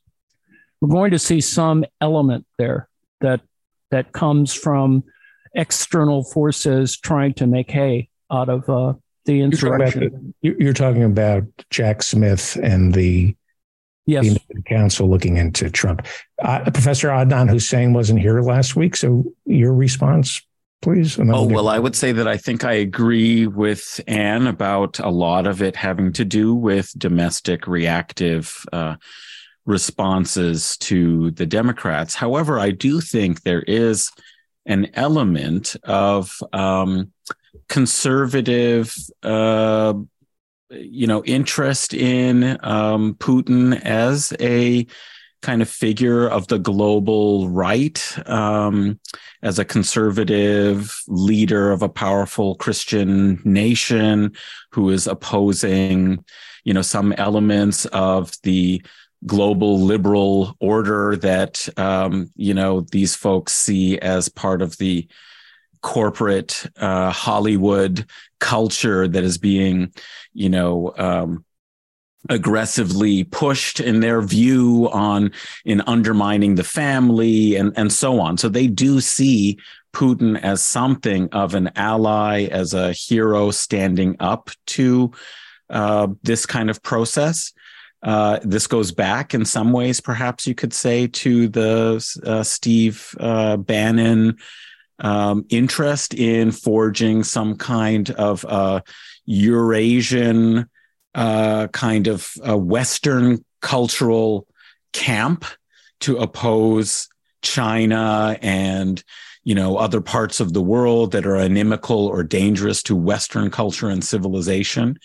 And so there's an interest in, perhaps seeing him as a kind of Christian leader. And never mind that it's Orthodox Eastern form of Christianity, but perhaps we can overlook some of these historic differences since, there's a much greater gulf culturally, civilizationally in their way of thinking, because that's the way that they think. They think about these in terms of racial and cultural. And he's white. Civilizational blocks. Yes, exactly. So I do think that, given that, he is sort of standing up for a kind of nationalism, he represents a kind of, attempt at withdrawing from, the neoliberal global regime that they have their own beef or problems with. So they can kind of have this, sort of fantastical sense of Putin as a better alternative in some ways than a liberal democratic leader, neoliberal in this corporate, kind of, and, you see that with Tucker Carlson. He's been railing against, corporate elites and so on. So this is a kind of global alliance of conservative, populist, nationalist reaction, I think. Right. So that's one way in which it might be genuine. From the mouths of babes, 24-year-old Nick Fuentes, the Nazi, I've played clips of him saying, I'm rooting for Putin. I'm rooting against Zelensky. Somebody's talking in his ear. So I don't know enough. But when I see Nick Fuentes siding with Putin and Tucker Carlson siding with Putin, I think, well, I don't want to be on their side. I know that they're dishonest. Well, see, that's the problem of like this reactive, now what Anne had talked about this kind of reactive, polemical form of politics that we've gotten ourselves trapped into. So simply because some right-wing nuts are taking a pro-Putin stance doesn't mean that there isn't a reason to be pushing for a quick settlement, right, to be realistically assessing that all nations, great powers and other nations all have their interests and their right, and are going to pursue them, and that we need to be cognizant of that in diplomacy if we want to avoid disastrous results for the global economy or for, security of the world by, escalating into nuclear war. So, just because there are some awful, terrible people for the wrong reasons, right, supporting Putin doesn't mean that we should all be immediately in the camp of pro-war in Ukraine. I think that's the problem, right, is that we're getting trapped into this sort of reactive, polemical way of thinking rather than independently pursuing, a reasonable policy based on our values for, the agenda that we'd like to see, which is, greater equality, economic and social justice, and peace. I mean, we've forgotten about peace as a right, major organizing principle on the left. And this reminds me so much of why there is emerging a real sense of non-aligned states geopolitically who don't want to be corralled into one camp or the other in the U.S. rules-based order versus the authoritarians, and that we should not do business with and have no relation with, these authoritarian states. Well, India, states, countries in Africa. This is the reason why Biden had to hold this recent conference of 49 African countries that he invited and organized, because they didn't fall in line, in 8, 9, 10 months ago when we were demanding, the U.S. government was demanding every nation has to participate in this sanctions regime. And they said, no, we don't want to, because we need the fertilizer from Russia. We need the grain from Russia. We need the oil and natural gas from Russia. And we shouldn't be pressured into adhering to an aggressive position of having to choose sides, that you're either with us or against us. I mean, it's just like George Bush during the global war on terrorism. You're either with us or you're against us. And so what's happening now is the emergence of a kind of non-aligned sort of movement. And that's the movement that I see on the left in Europe is moving. Yanis Varoufakis and Jeremy Corbyn and others are talking about having a sensible foreign policy of non-alignment. And it reminds me so much of the era of Bandung and the non-aligned movement that tried during the previous Cold War, because what we're seeing is the attempt to establish a new Cold War environment against, China and against Russia, is many countries that want to be able to have positive trading, commercial, and geopolitical relations with any set of countries that suits their interests and allows them to advance and achieve their economic and other needs. So I think that's the path that we have to adhere to, and not get trapped into this kind of polemical Cold War sort of reactive thinking. Okay. So here's what I'd like to do. I know that Professor Marianne has some very strong opinions, and I want to hear them. I really do. But I want to go to Professor Bick first and give Professor Cummings the last word on all this. Well, David, I agree with much of what Professor Hussein has said. I think a couple of important questions to ask, when you kind of step back from this, is to ask, is the integrity of Ukraine's borders worth the risk of a nuclear war? That's an important question to ask. It's easy for me to answer. No. Is the integrity of Ukraine's borders worth an expanded war in Europe, where hundreds of thousands of more people are likely to die, if not millions? Again, the answer for me is no. The best outcome for this war would be to have all the Russians get the hell out of Ukraine. I agree with that. Do I think that's likely to happen without one of those other two things going on? I don't know, but it seems like too much of a risk for me. Okay. If Putin is this horrible guy, and he certainly seems to be, why are people dismissing the idea that he might use nuclear weapons? Doesn't seem to work there. He's a horrible, murderous dictator, but he would never use nuclear weapons. That's out of the question. And if he did, what would be the implications of that? I would think they would be very, very bad. Much worse than if we had to compromise, if Ukraine had to compromise and give up, part of its territory to Russia in order to end this thing. So those are two fundamental questions that I think people don't answer, answer. Let me ask Professor Marianne Cummings a difficult question.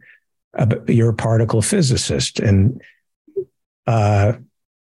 President Biden has said or hinted that if Putin uses nuclear weapons, he will not respond in kind. They're probably, the Pentagon will just take out the use other means to get even.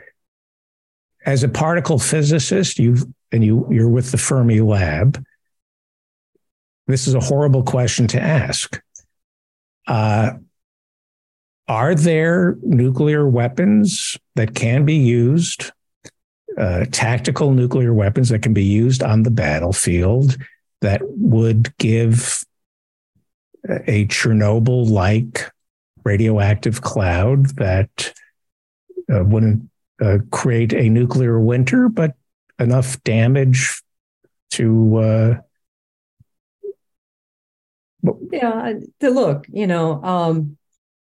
back during the Cuban Missile Crisis, there was that famous incident that Noam Chomsky and others had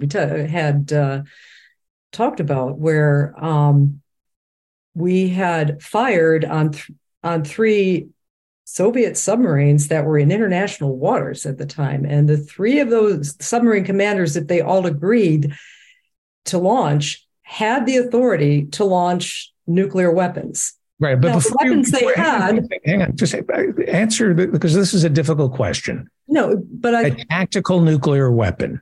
Yeah, a tactical nuclear weapon wouldn't, in and of itself, do a lot of damage globally. I mean, Hiroshima, Nagasaki. I mean, in the spring. What would happen? This is a legitimate question. It's an uncomfortable. Yeah, I understand what you're asking. If he used a nuclear bomb on Kiev, God forbid, but this is what we're talking about. He drops a nuclear bomb and turns Kiev into glass the way we turned Hiroshima and Nagasaki into glass. Are we looking at a nuclear winter? What are we looking at? I think if it were one or two bombs, no, that's not the problem. The problem wasn't that, if the submarine commanders had launched they had nuclear weapons, would they have taken out the entire eastern seaboard? No. But the fact that they would have launched one nuclear weapon that hit the United States would have set out a chain reaction from NORAD. I don't know, when everybody talks about limited nuclear war, I mean, which side stops using their nuclear weapons?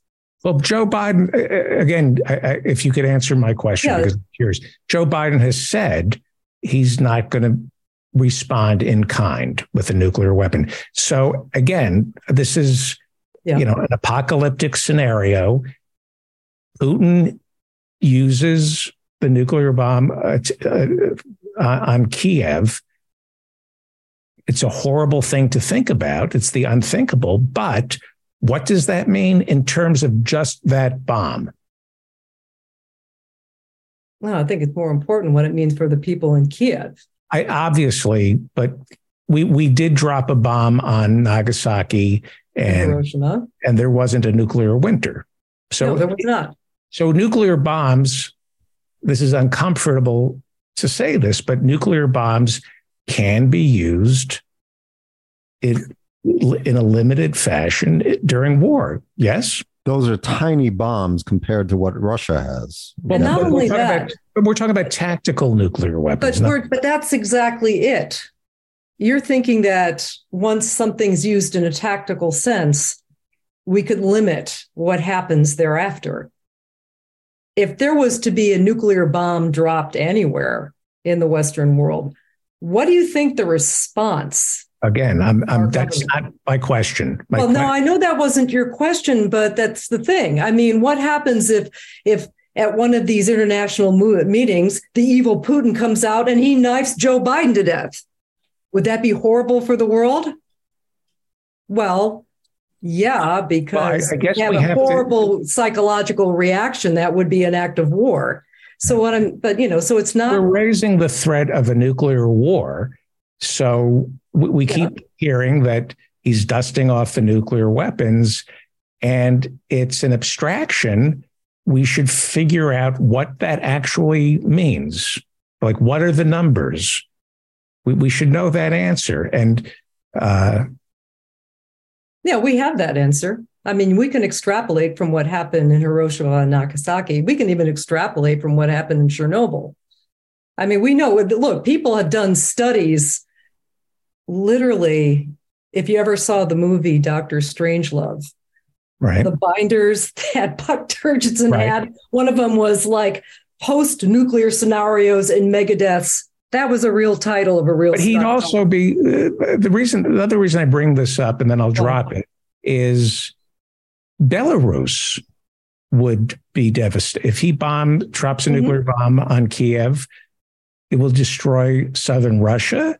It would destroy Belarus. It would also destroy the 4 provinces that he's recognized as part of Russia. So that's why I don't think he's going to use a nuclear weapon, because he'd be killing his own people.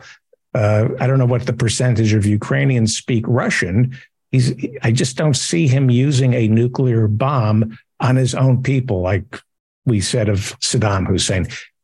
Very quickly, let's get your reaction on Zelensky's speech, Professor Marianne, and then I want to talk about what's in the $1.7 trillion funding bill. Zelensky is all PR, and Zelensky is our puppet. I mean, he's put there for PR purposes and nothing else. My question is, there was a serious deal, and we know how serious it was, that they were on the brink of actually having a peace agreement by the beginning of April last year.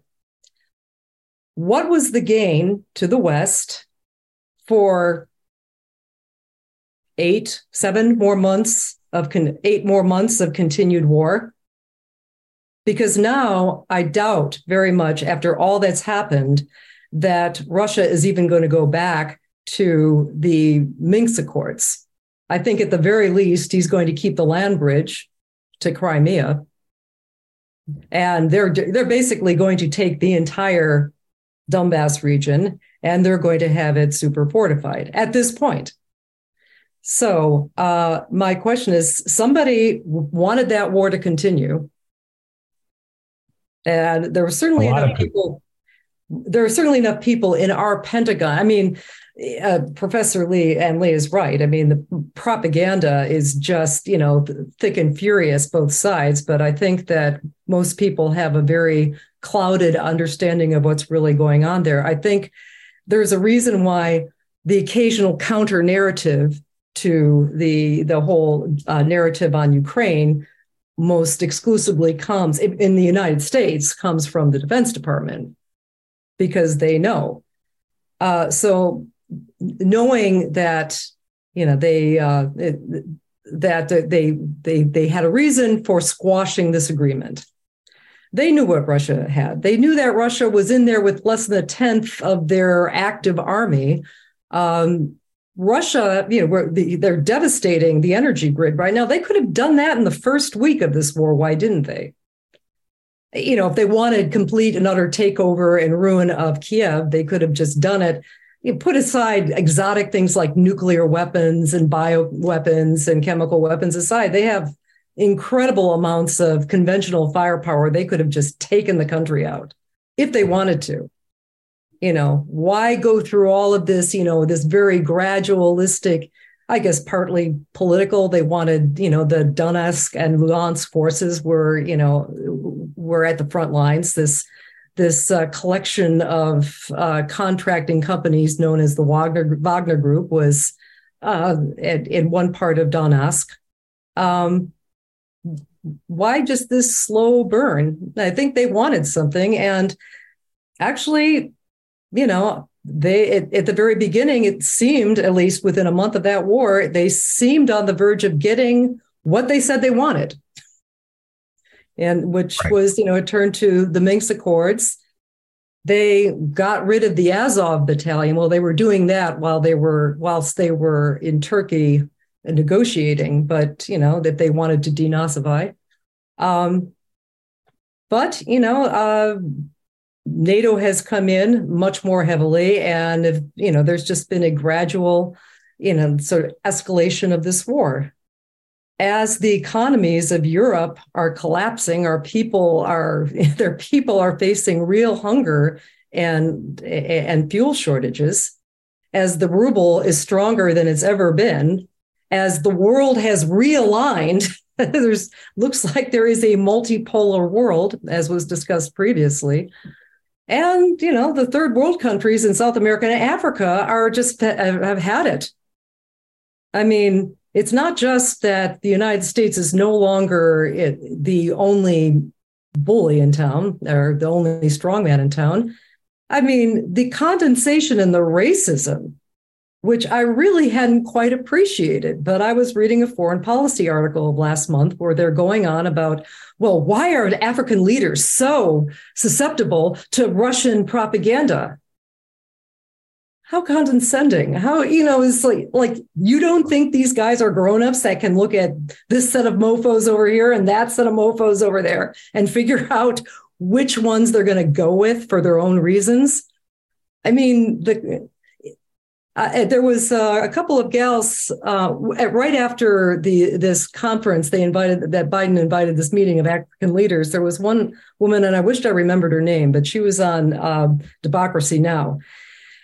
And she was trying politely as she could to not call Biden and the Biden administration racist. But she used exactly this kind of words like condescending, paternalistic, assuming that the Africans don't know, what's in their best interests. And, they both guests on Amy Goodman's show was saying, look, the whole State Department diplomatic apparatus of the United States is going to have to relearn how to be diplomats and how to deal with other countries as equal wouldn't be the word, but with respect. And he said that's a culture that they're going to have to start developing right quick. Okay.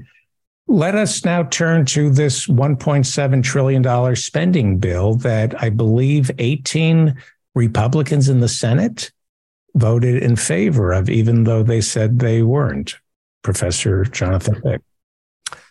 Yes. So today the Senate passed $1.7 trillion omnibus spending bill. It was a vote of 68 to 29 in the Senate. And it needs to pass the House, which it's expected to do tomorrow. And then President Biden would sign it into law. So about half of it goes to the military. And $858 billion in military funding, which is more than the Pentagon asked for, which always seems to be the case. And about $772 billion for domestic spending. So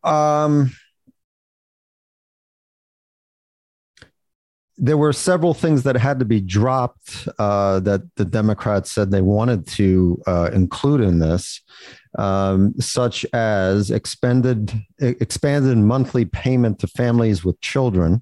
So that would have been the extension of the expanded tax credit for children that we had for 1 year during COVID, which pulled about 45% of children out of poverty. But no, that was not included in this. Republicans were not going to vote for that. A new round of emergency pandemic aid, that was not included either, because we're pretending like the pandemic's over, even though it appears to be exploding in China now that they have gotten rid of their zero COVID policy there.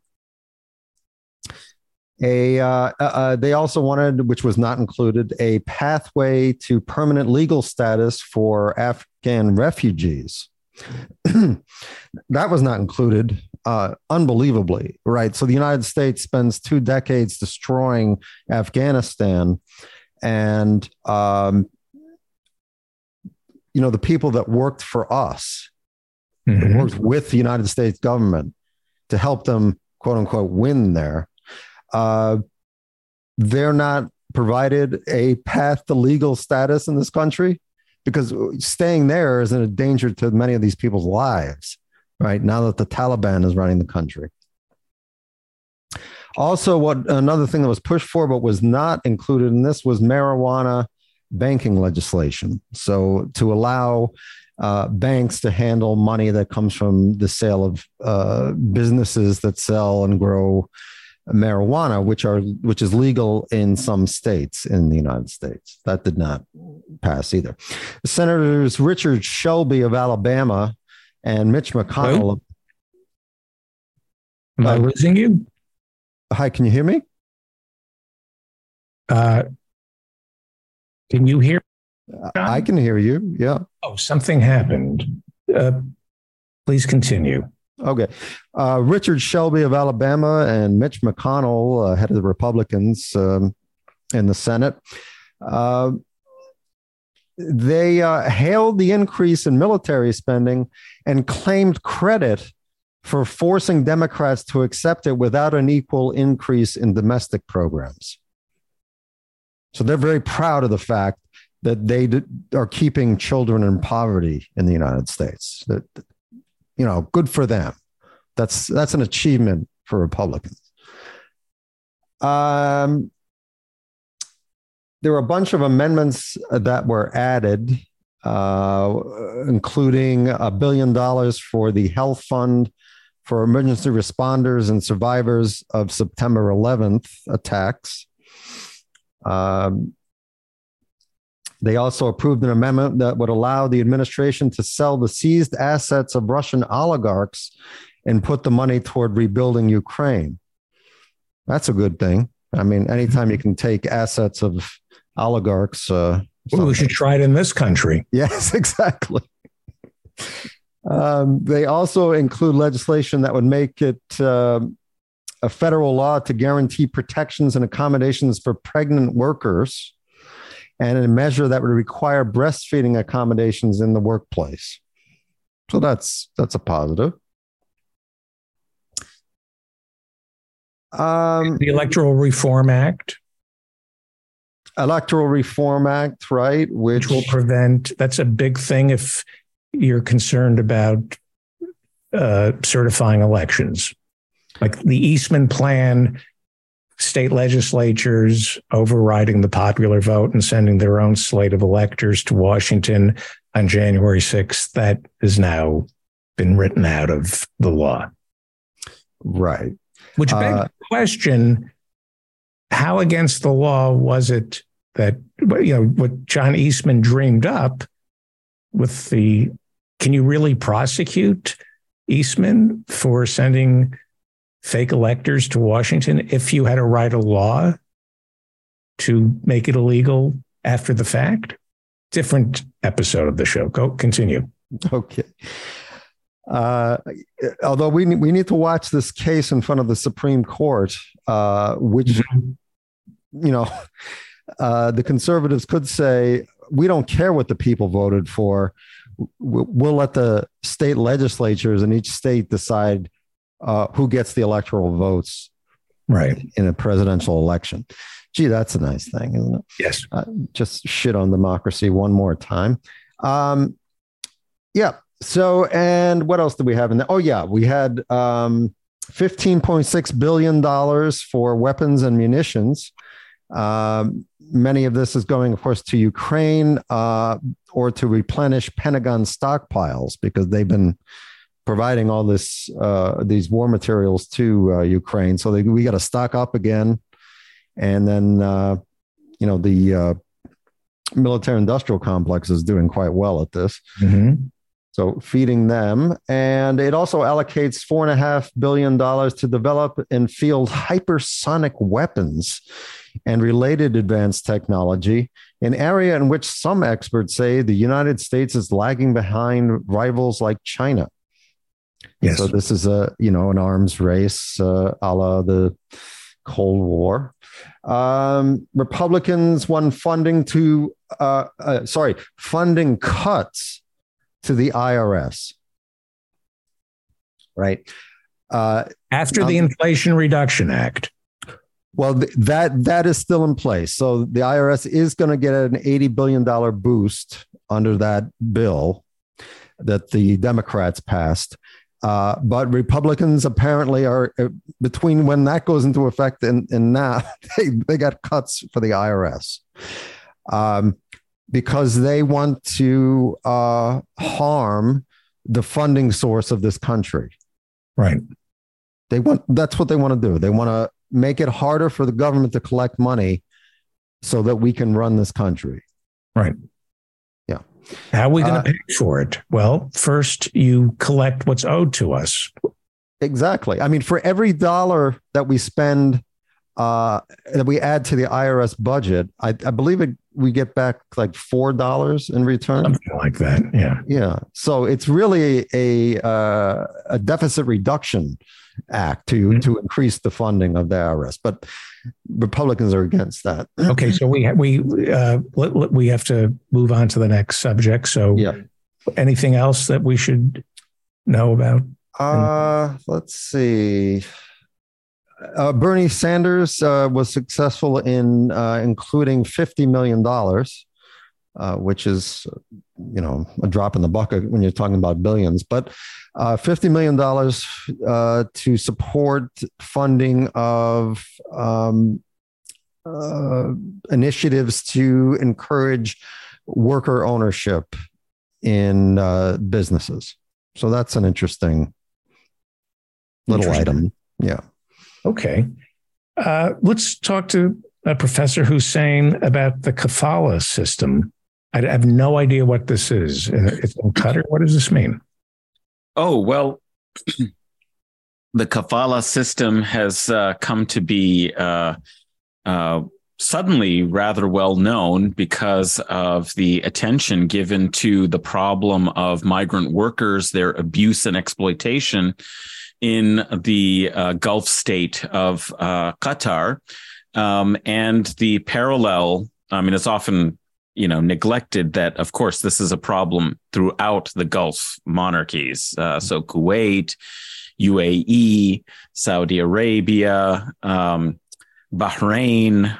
These countries all have a unique labor and citizenship system that controls foreign workers who are the predominant and majority population in many of these countries. So a place like Qatar has a few 100,000 Qataris, sort of native Qataris, but 2 million or so foreign workers from all over the world, everybody from other Arab countries to South Asian, East Asian, Philippines, Indonesians.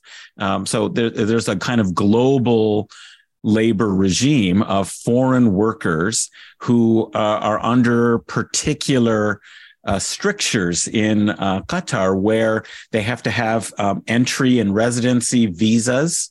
They have exit visas.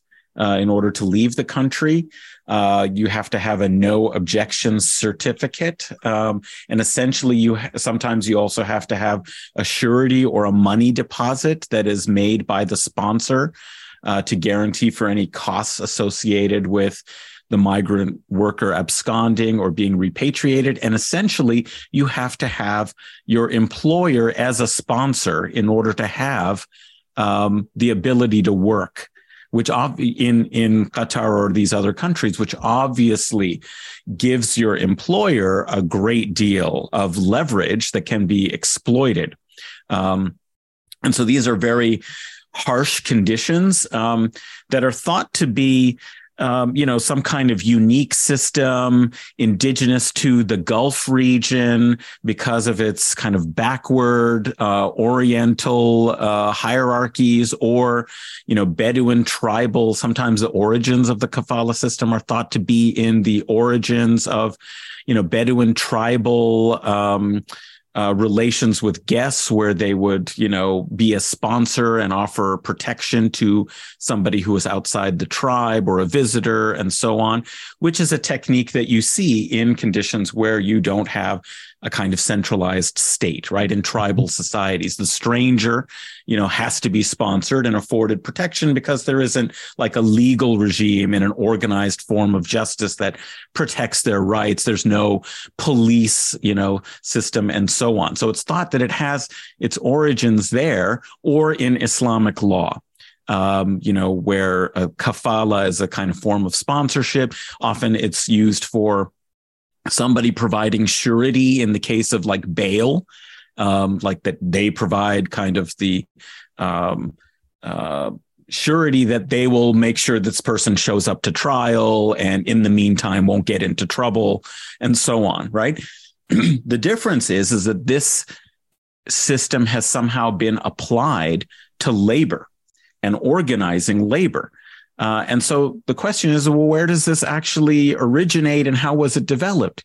Well, if you know anything about the history of the Gulf, you know that all of these little statelets are tribal, Bedouin communities that came under British protection and control, principally because of British imperial interests in the Indian Ocean and in India.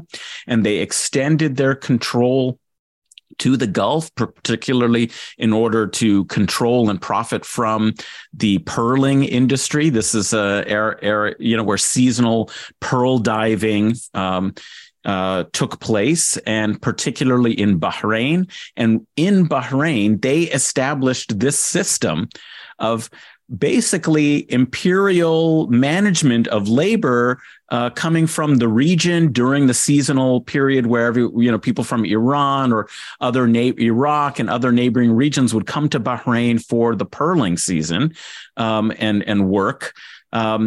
And also, as they expanded and as oil was discovered, and they formed this, these British, petroleum companies to exploit oil resources, they had to import quite a lot of labor, both for the oil industry, but then also with the larger population, domestic labor that they thought wasn't available or appropriate from local sources. So they brought people from South Asia.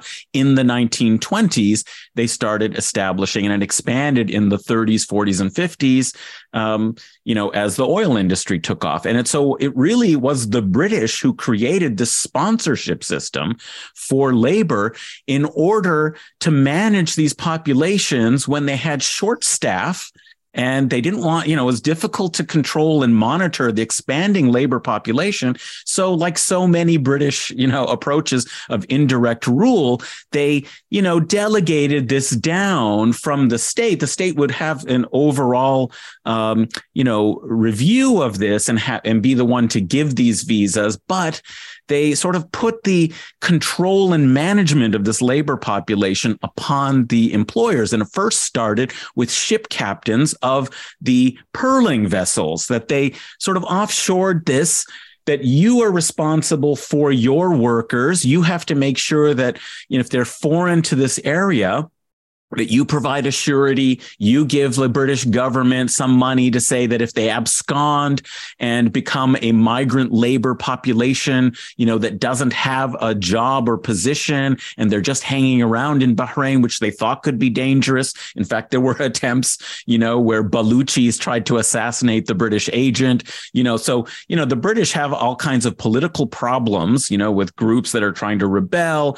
workers who are upset. And so one way of controlling the labor population when you're short-staffed in manpower was to delegate this down to the employer. And they expanded this to the employer under the oil system. And so many of these countries did not actually become independent until, like Qatar, until the early 1970s. So you have this entire period from the late 19th century, to 1973 or 4, that it's under British rule. They put in place all of these systems. The one thing that changes is that Qataris and Bahrainis move from being the lowest, in terms of the labor hierarchy, to suddenly being the citizens at the top of the labor hierarchy. And as a result, the citizen is then responsible. The Bahraini or the Qatari or the Dubai citizen is then responsible for, this same system. It's just being administered now in a slightly different way. And so I think that's important, as a history, to understand how these labor regimes develop. This was very similar to indenture that the British developed for the same, South Asian populations that they moved around all over their empire, whether it was East Africa or the Caribbean. To replace slavery, right? The British are known for opposing slavery. Well, they got rid of slavery, but then introduced other forms of exploitative, labor regimes that, were just organized in a slightly different way. And so the other point that I want to make about it is because there's been a lot of just attention on the labor abuses, the migrant workers who built stadiums in 10 years, in order to host the World Cup in Qatar, many deaths, many abuses. All of this is important to pay attention. But what's really important is to point out that this kind of labor regime is part of the global circulation of labor under modern capitalism. And let's point out that migrant labor in agricultural sectors in the U.S. West, or even here in Canada, where, they have a separate kind of visa worker system where there is sponsorship by a particular employer that gives them incredible power and makes it impossible for laborers from Central America who come in under the system to organize for their rights or to demand higher wages. They don't get health care under the system. There's all kinds of cutouts. We have doctors here in America who are not allowed to, they're brought in and they're not allowed to leave the hospital if they try to negotiate.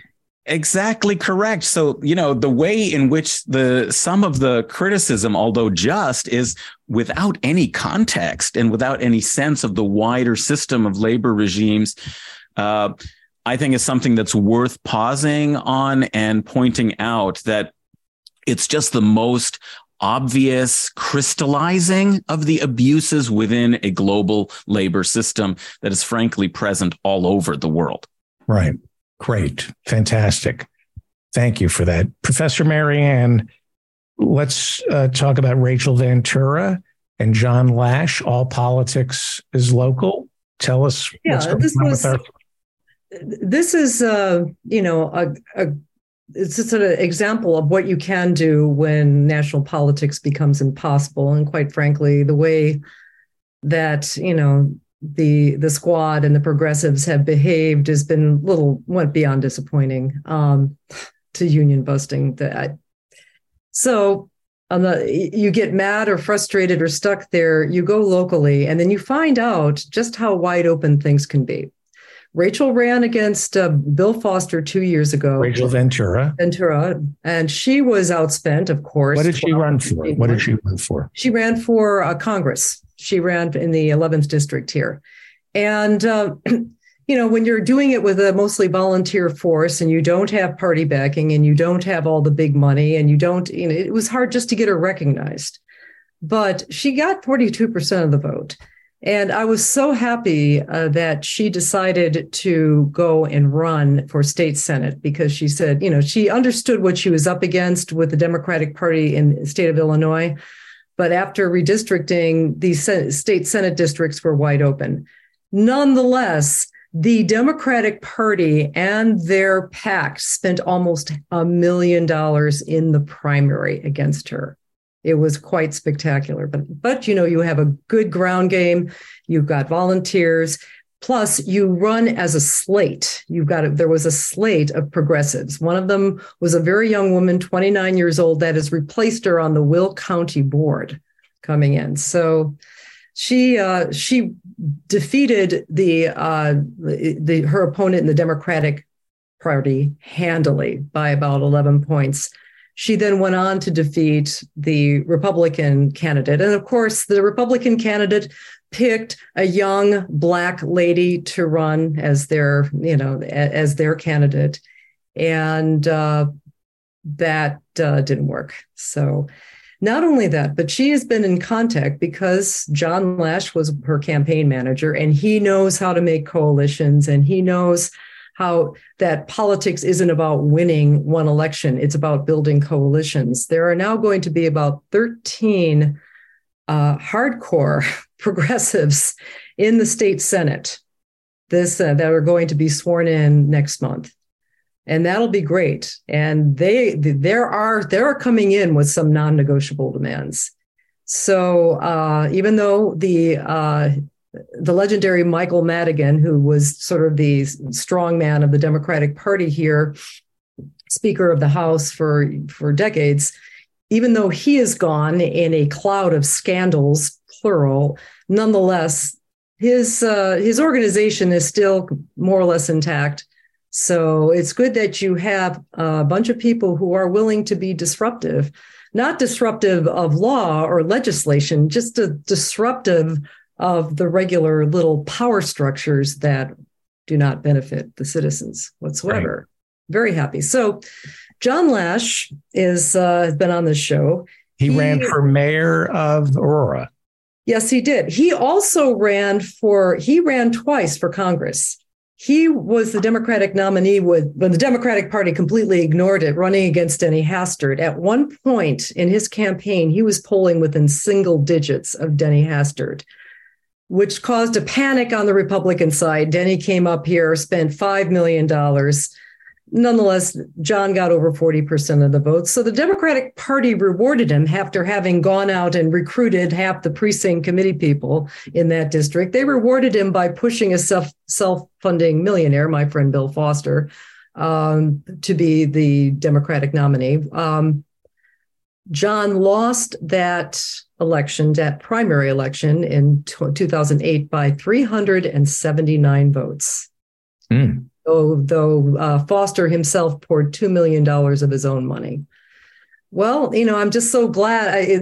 Something like that would have me tied up in knots emotionally, but John has never stopped advocating. And he ran for school board, got elected, got some significant victories on the school board. He ran for mayor a couple of years ago and lost because the Democratic Party decided to back the two Republicans, the respective Democratic parties of Kane and DuPage County.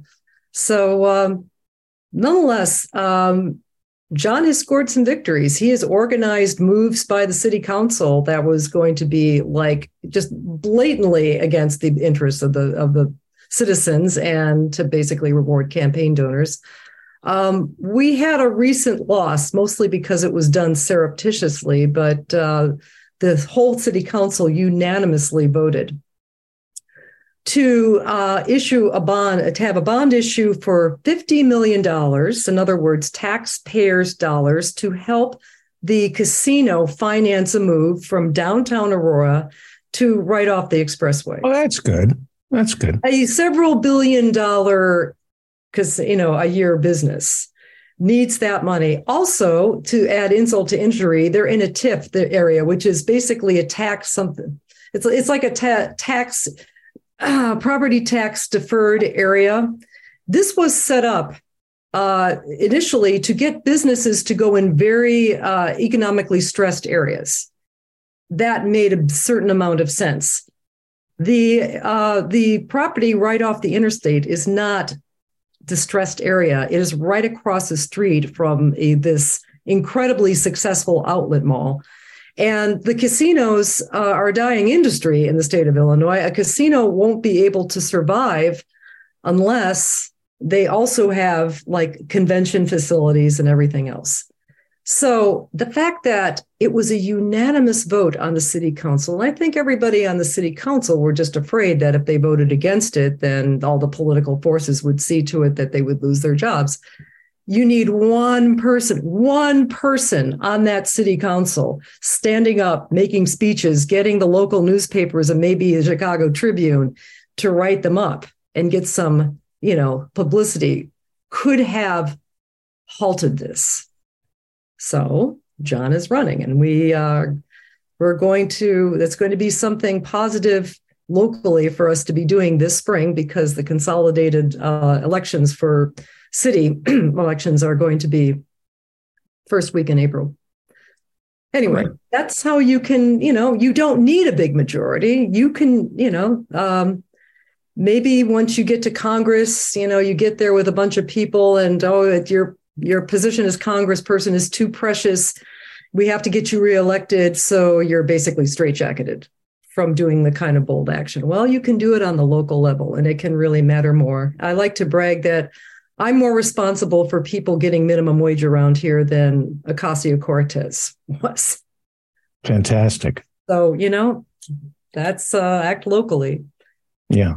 Think globally and locally, because the local can be global. And I'm just, by the way, nice little bit of news this week. The University of California system has settled. Thank you. The union. Is it the UAW? No, it's I don't know what, there are major, I think there was a big union that kind of partnered with them, but this was the union of, basically that was graduate students, non-tenured professors, it's basically your non-tenured university staff that keep the universities going. And I had a great time, because earlier this week I had lunch with some colleagues who were from that system, and they're kind of bitching about it. And I'm just sitting there pointing and laughing across the table. Oh, sad day for you. Such a sad story. Anyway, there's nothing more exploitative than our university system. Considering the enormous amounts of funds that go through universities and the enormous amount of overheads that universities take from my grants, from everybody else's grant. For what? Who are they? The administrators. Yeah. It's all about the administrators. Let's end on an upbeat, happy note. George Santos, Congressman-elect George Santos. Mm-hmm. Who is he? What does he claim to be? What is he? I don't know. I just heard that, Congressman misrepresents himself, and I'm going, yeah. Yeah. And the sun comes up every morning, I didn't. I confess I didn't pay attention to it, but I'm thinking that Obama wasn't who he said he was, and a lot of people who aren't who they say they were. So, well, this is much more extreme. He's 34 years old, and all the elements in his life seem to be not quite true. He claimed that he was gay. He divorced a wife, a cisgender wife, in 2019. He claims he currently has a husband, but there's no record of it. But he's using that to oppose the revelation that he might not even be gay, which is also interesting, and that he essentially became a gay candidate because he was running against a fellow named Zimmerman in the election, who is gay. And it's just, he has this incredibly weird history where he claimed that he was Jewish on his mother's side, but there's no proof of that. He claimed that he had relatives in the Holocaust. He's done chuck kiting in Brazil, and he's running in the weirdest district.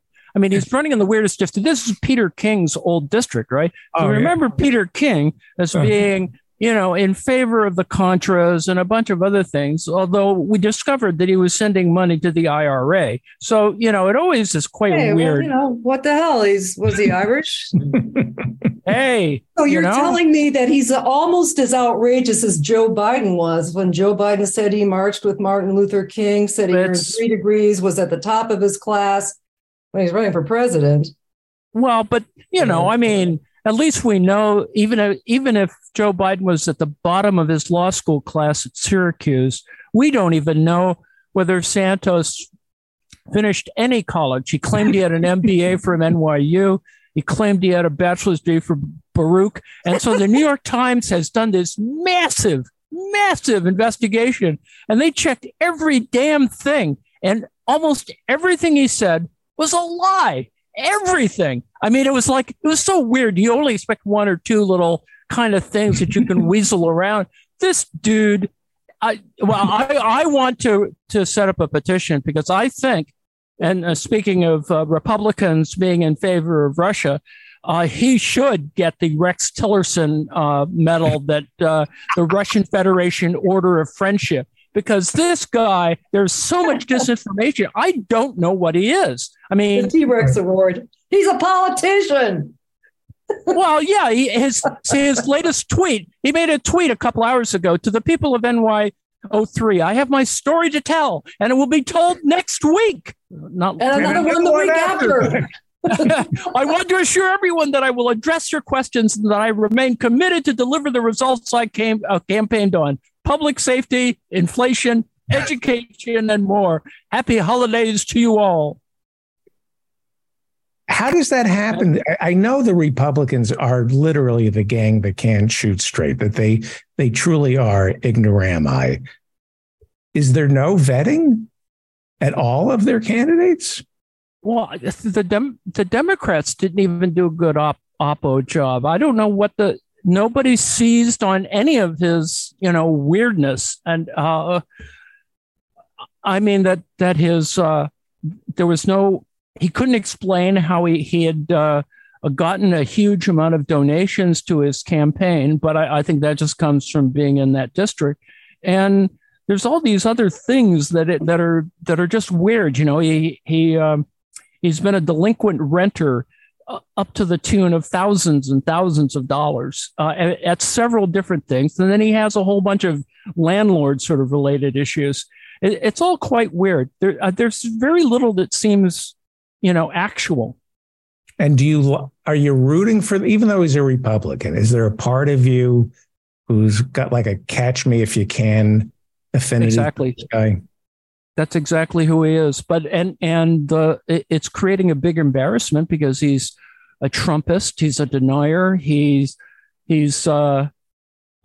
he's said all kinds of strange things. He's pro-McCarthy, so that's a whole nother set of issues about Joe or Kevin. Yeah, Kevin, and whether he's going to get any committee assignments or this is all quite weird. So the New York Times is really seized on this, and I think local New York press is going to run him through the ringer on all of these matters. It's just so weird that he won't name his husband, so. The husband is a pharmacist, but now we're going to get this whole investigation of, well, is he really married to this guy? Or, it's just quite amusing. Anyway. I live in New York. He's in Long Island, Peter King's old district. Mm-hmm. He could become a folk hero. New York. He could become beloved. Like he could be the quintessential New Yorker. You come to New York to reinvent yourself. So there's something. But the Lord of Levittown, whatever. Yes. Okay. Fantastic. I missed all of you. My head is spinning, and you make me want to read. Thank you. You make me want to read. Joe, we'll wrap it up in a second, but let's go to Joe in Norway. How is your walk? You're walking hard on your walk. Joe? You have to unmute yourself. He's panicking. Too much going on. Hold on a minute. Right.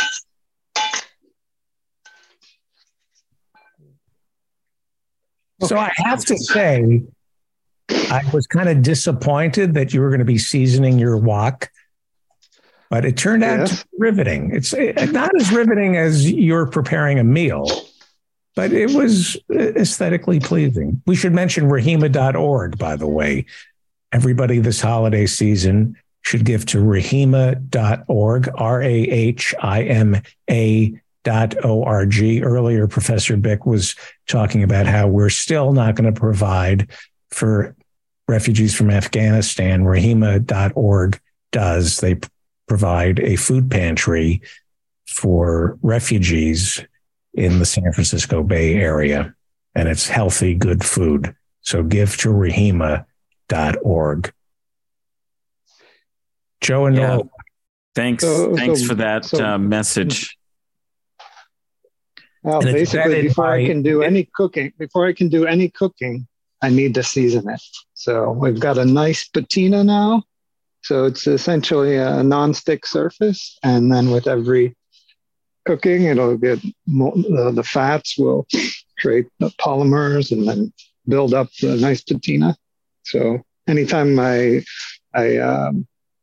need to do this, I just fire up the wok, and then we get the nice non-stick for some months.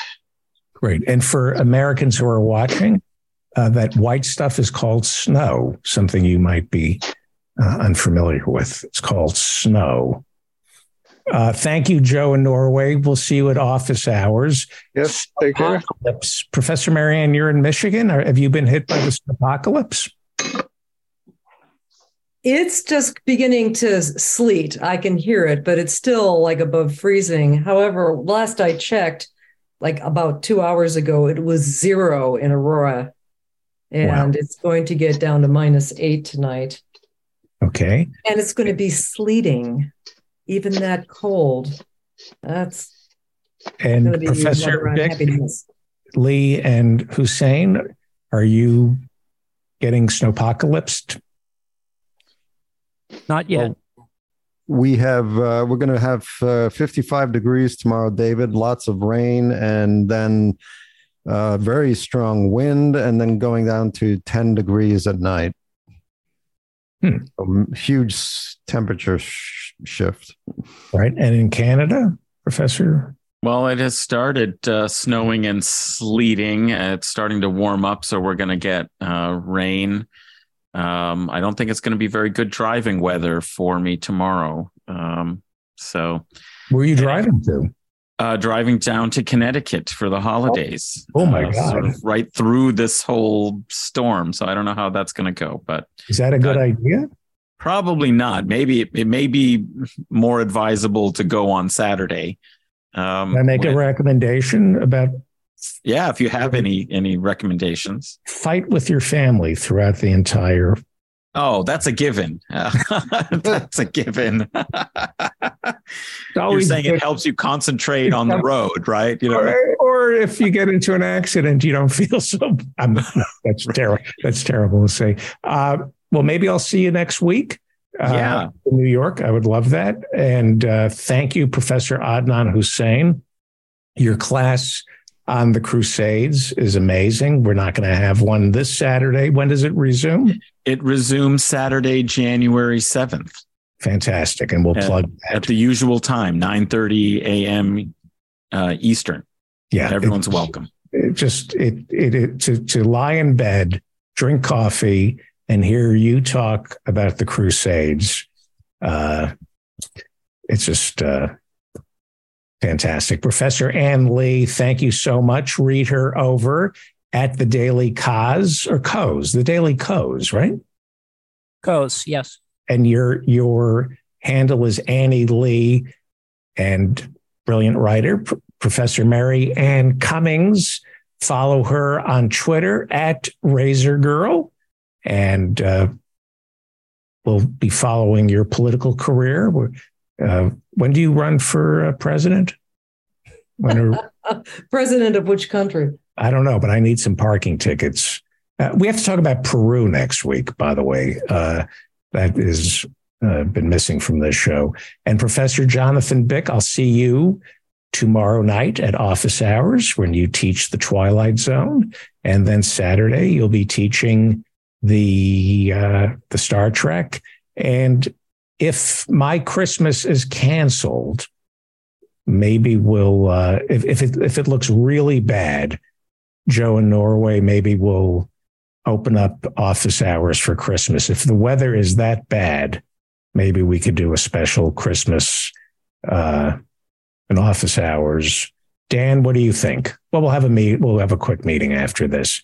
Thank you all. Office hours every Friday night at 8 p.m. I'm there for the first hour, and then the community takes over. If you enjoyed this, please hit the like button, subscribe, and share it with your friends. I'm David Feldman, reminding you to stay strong and protect the weak.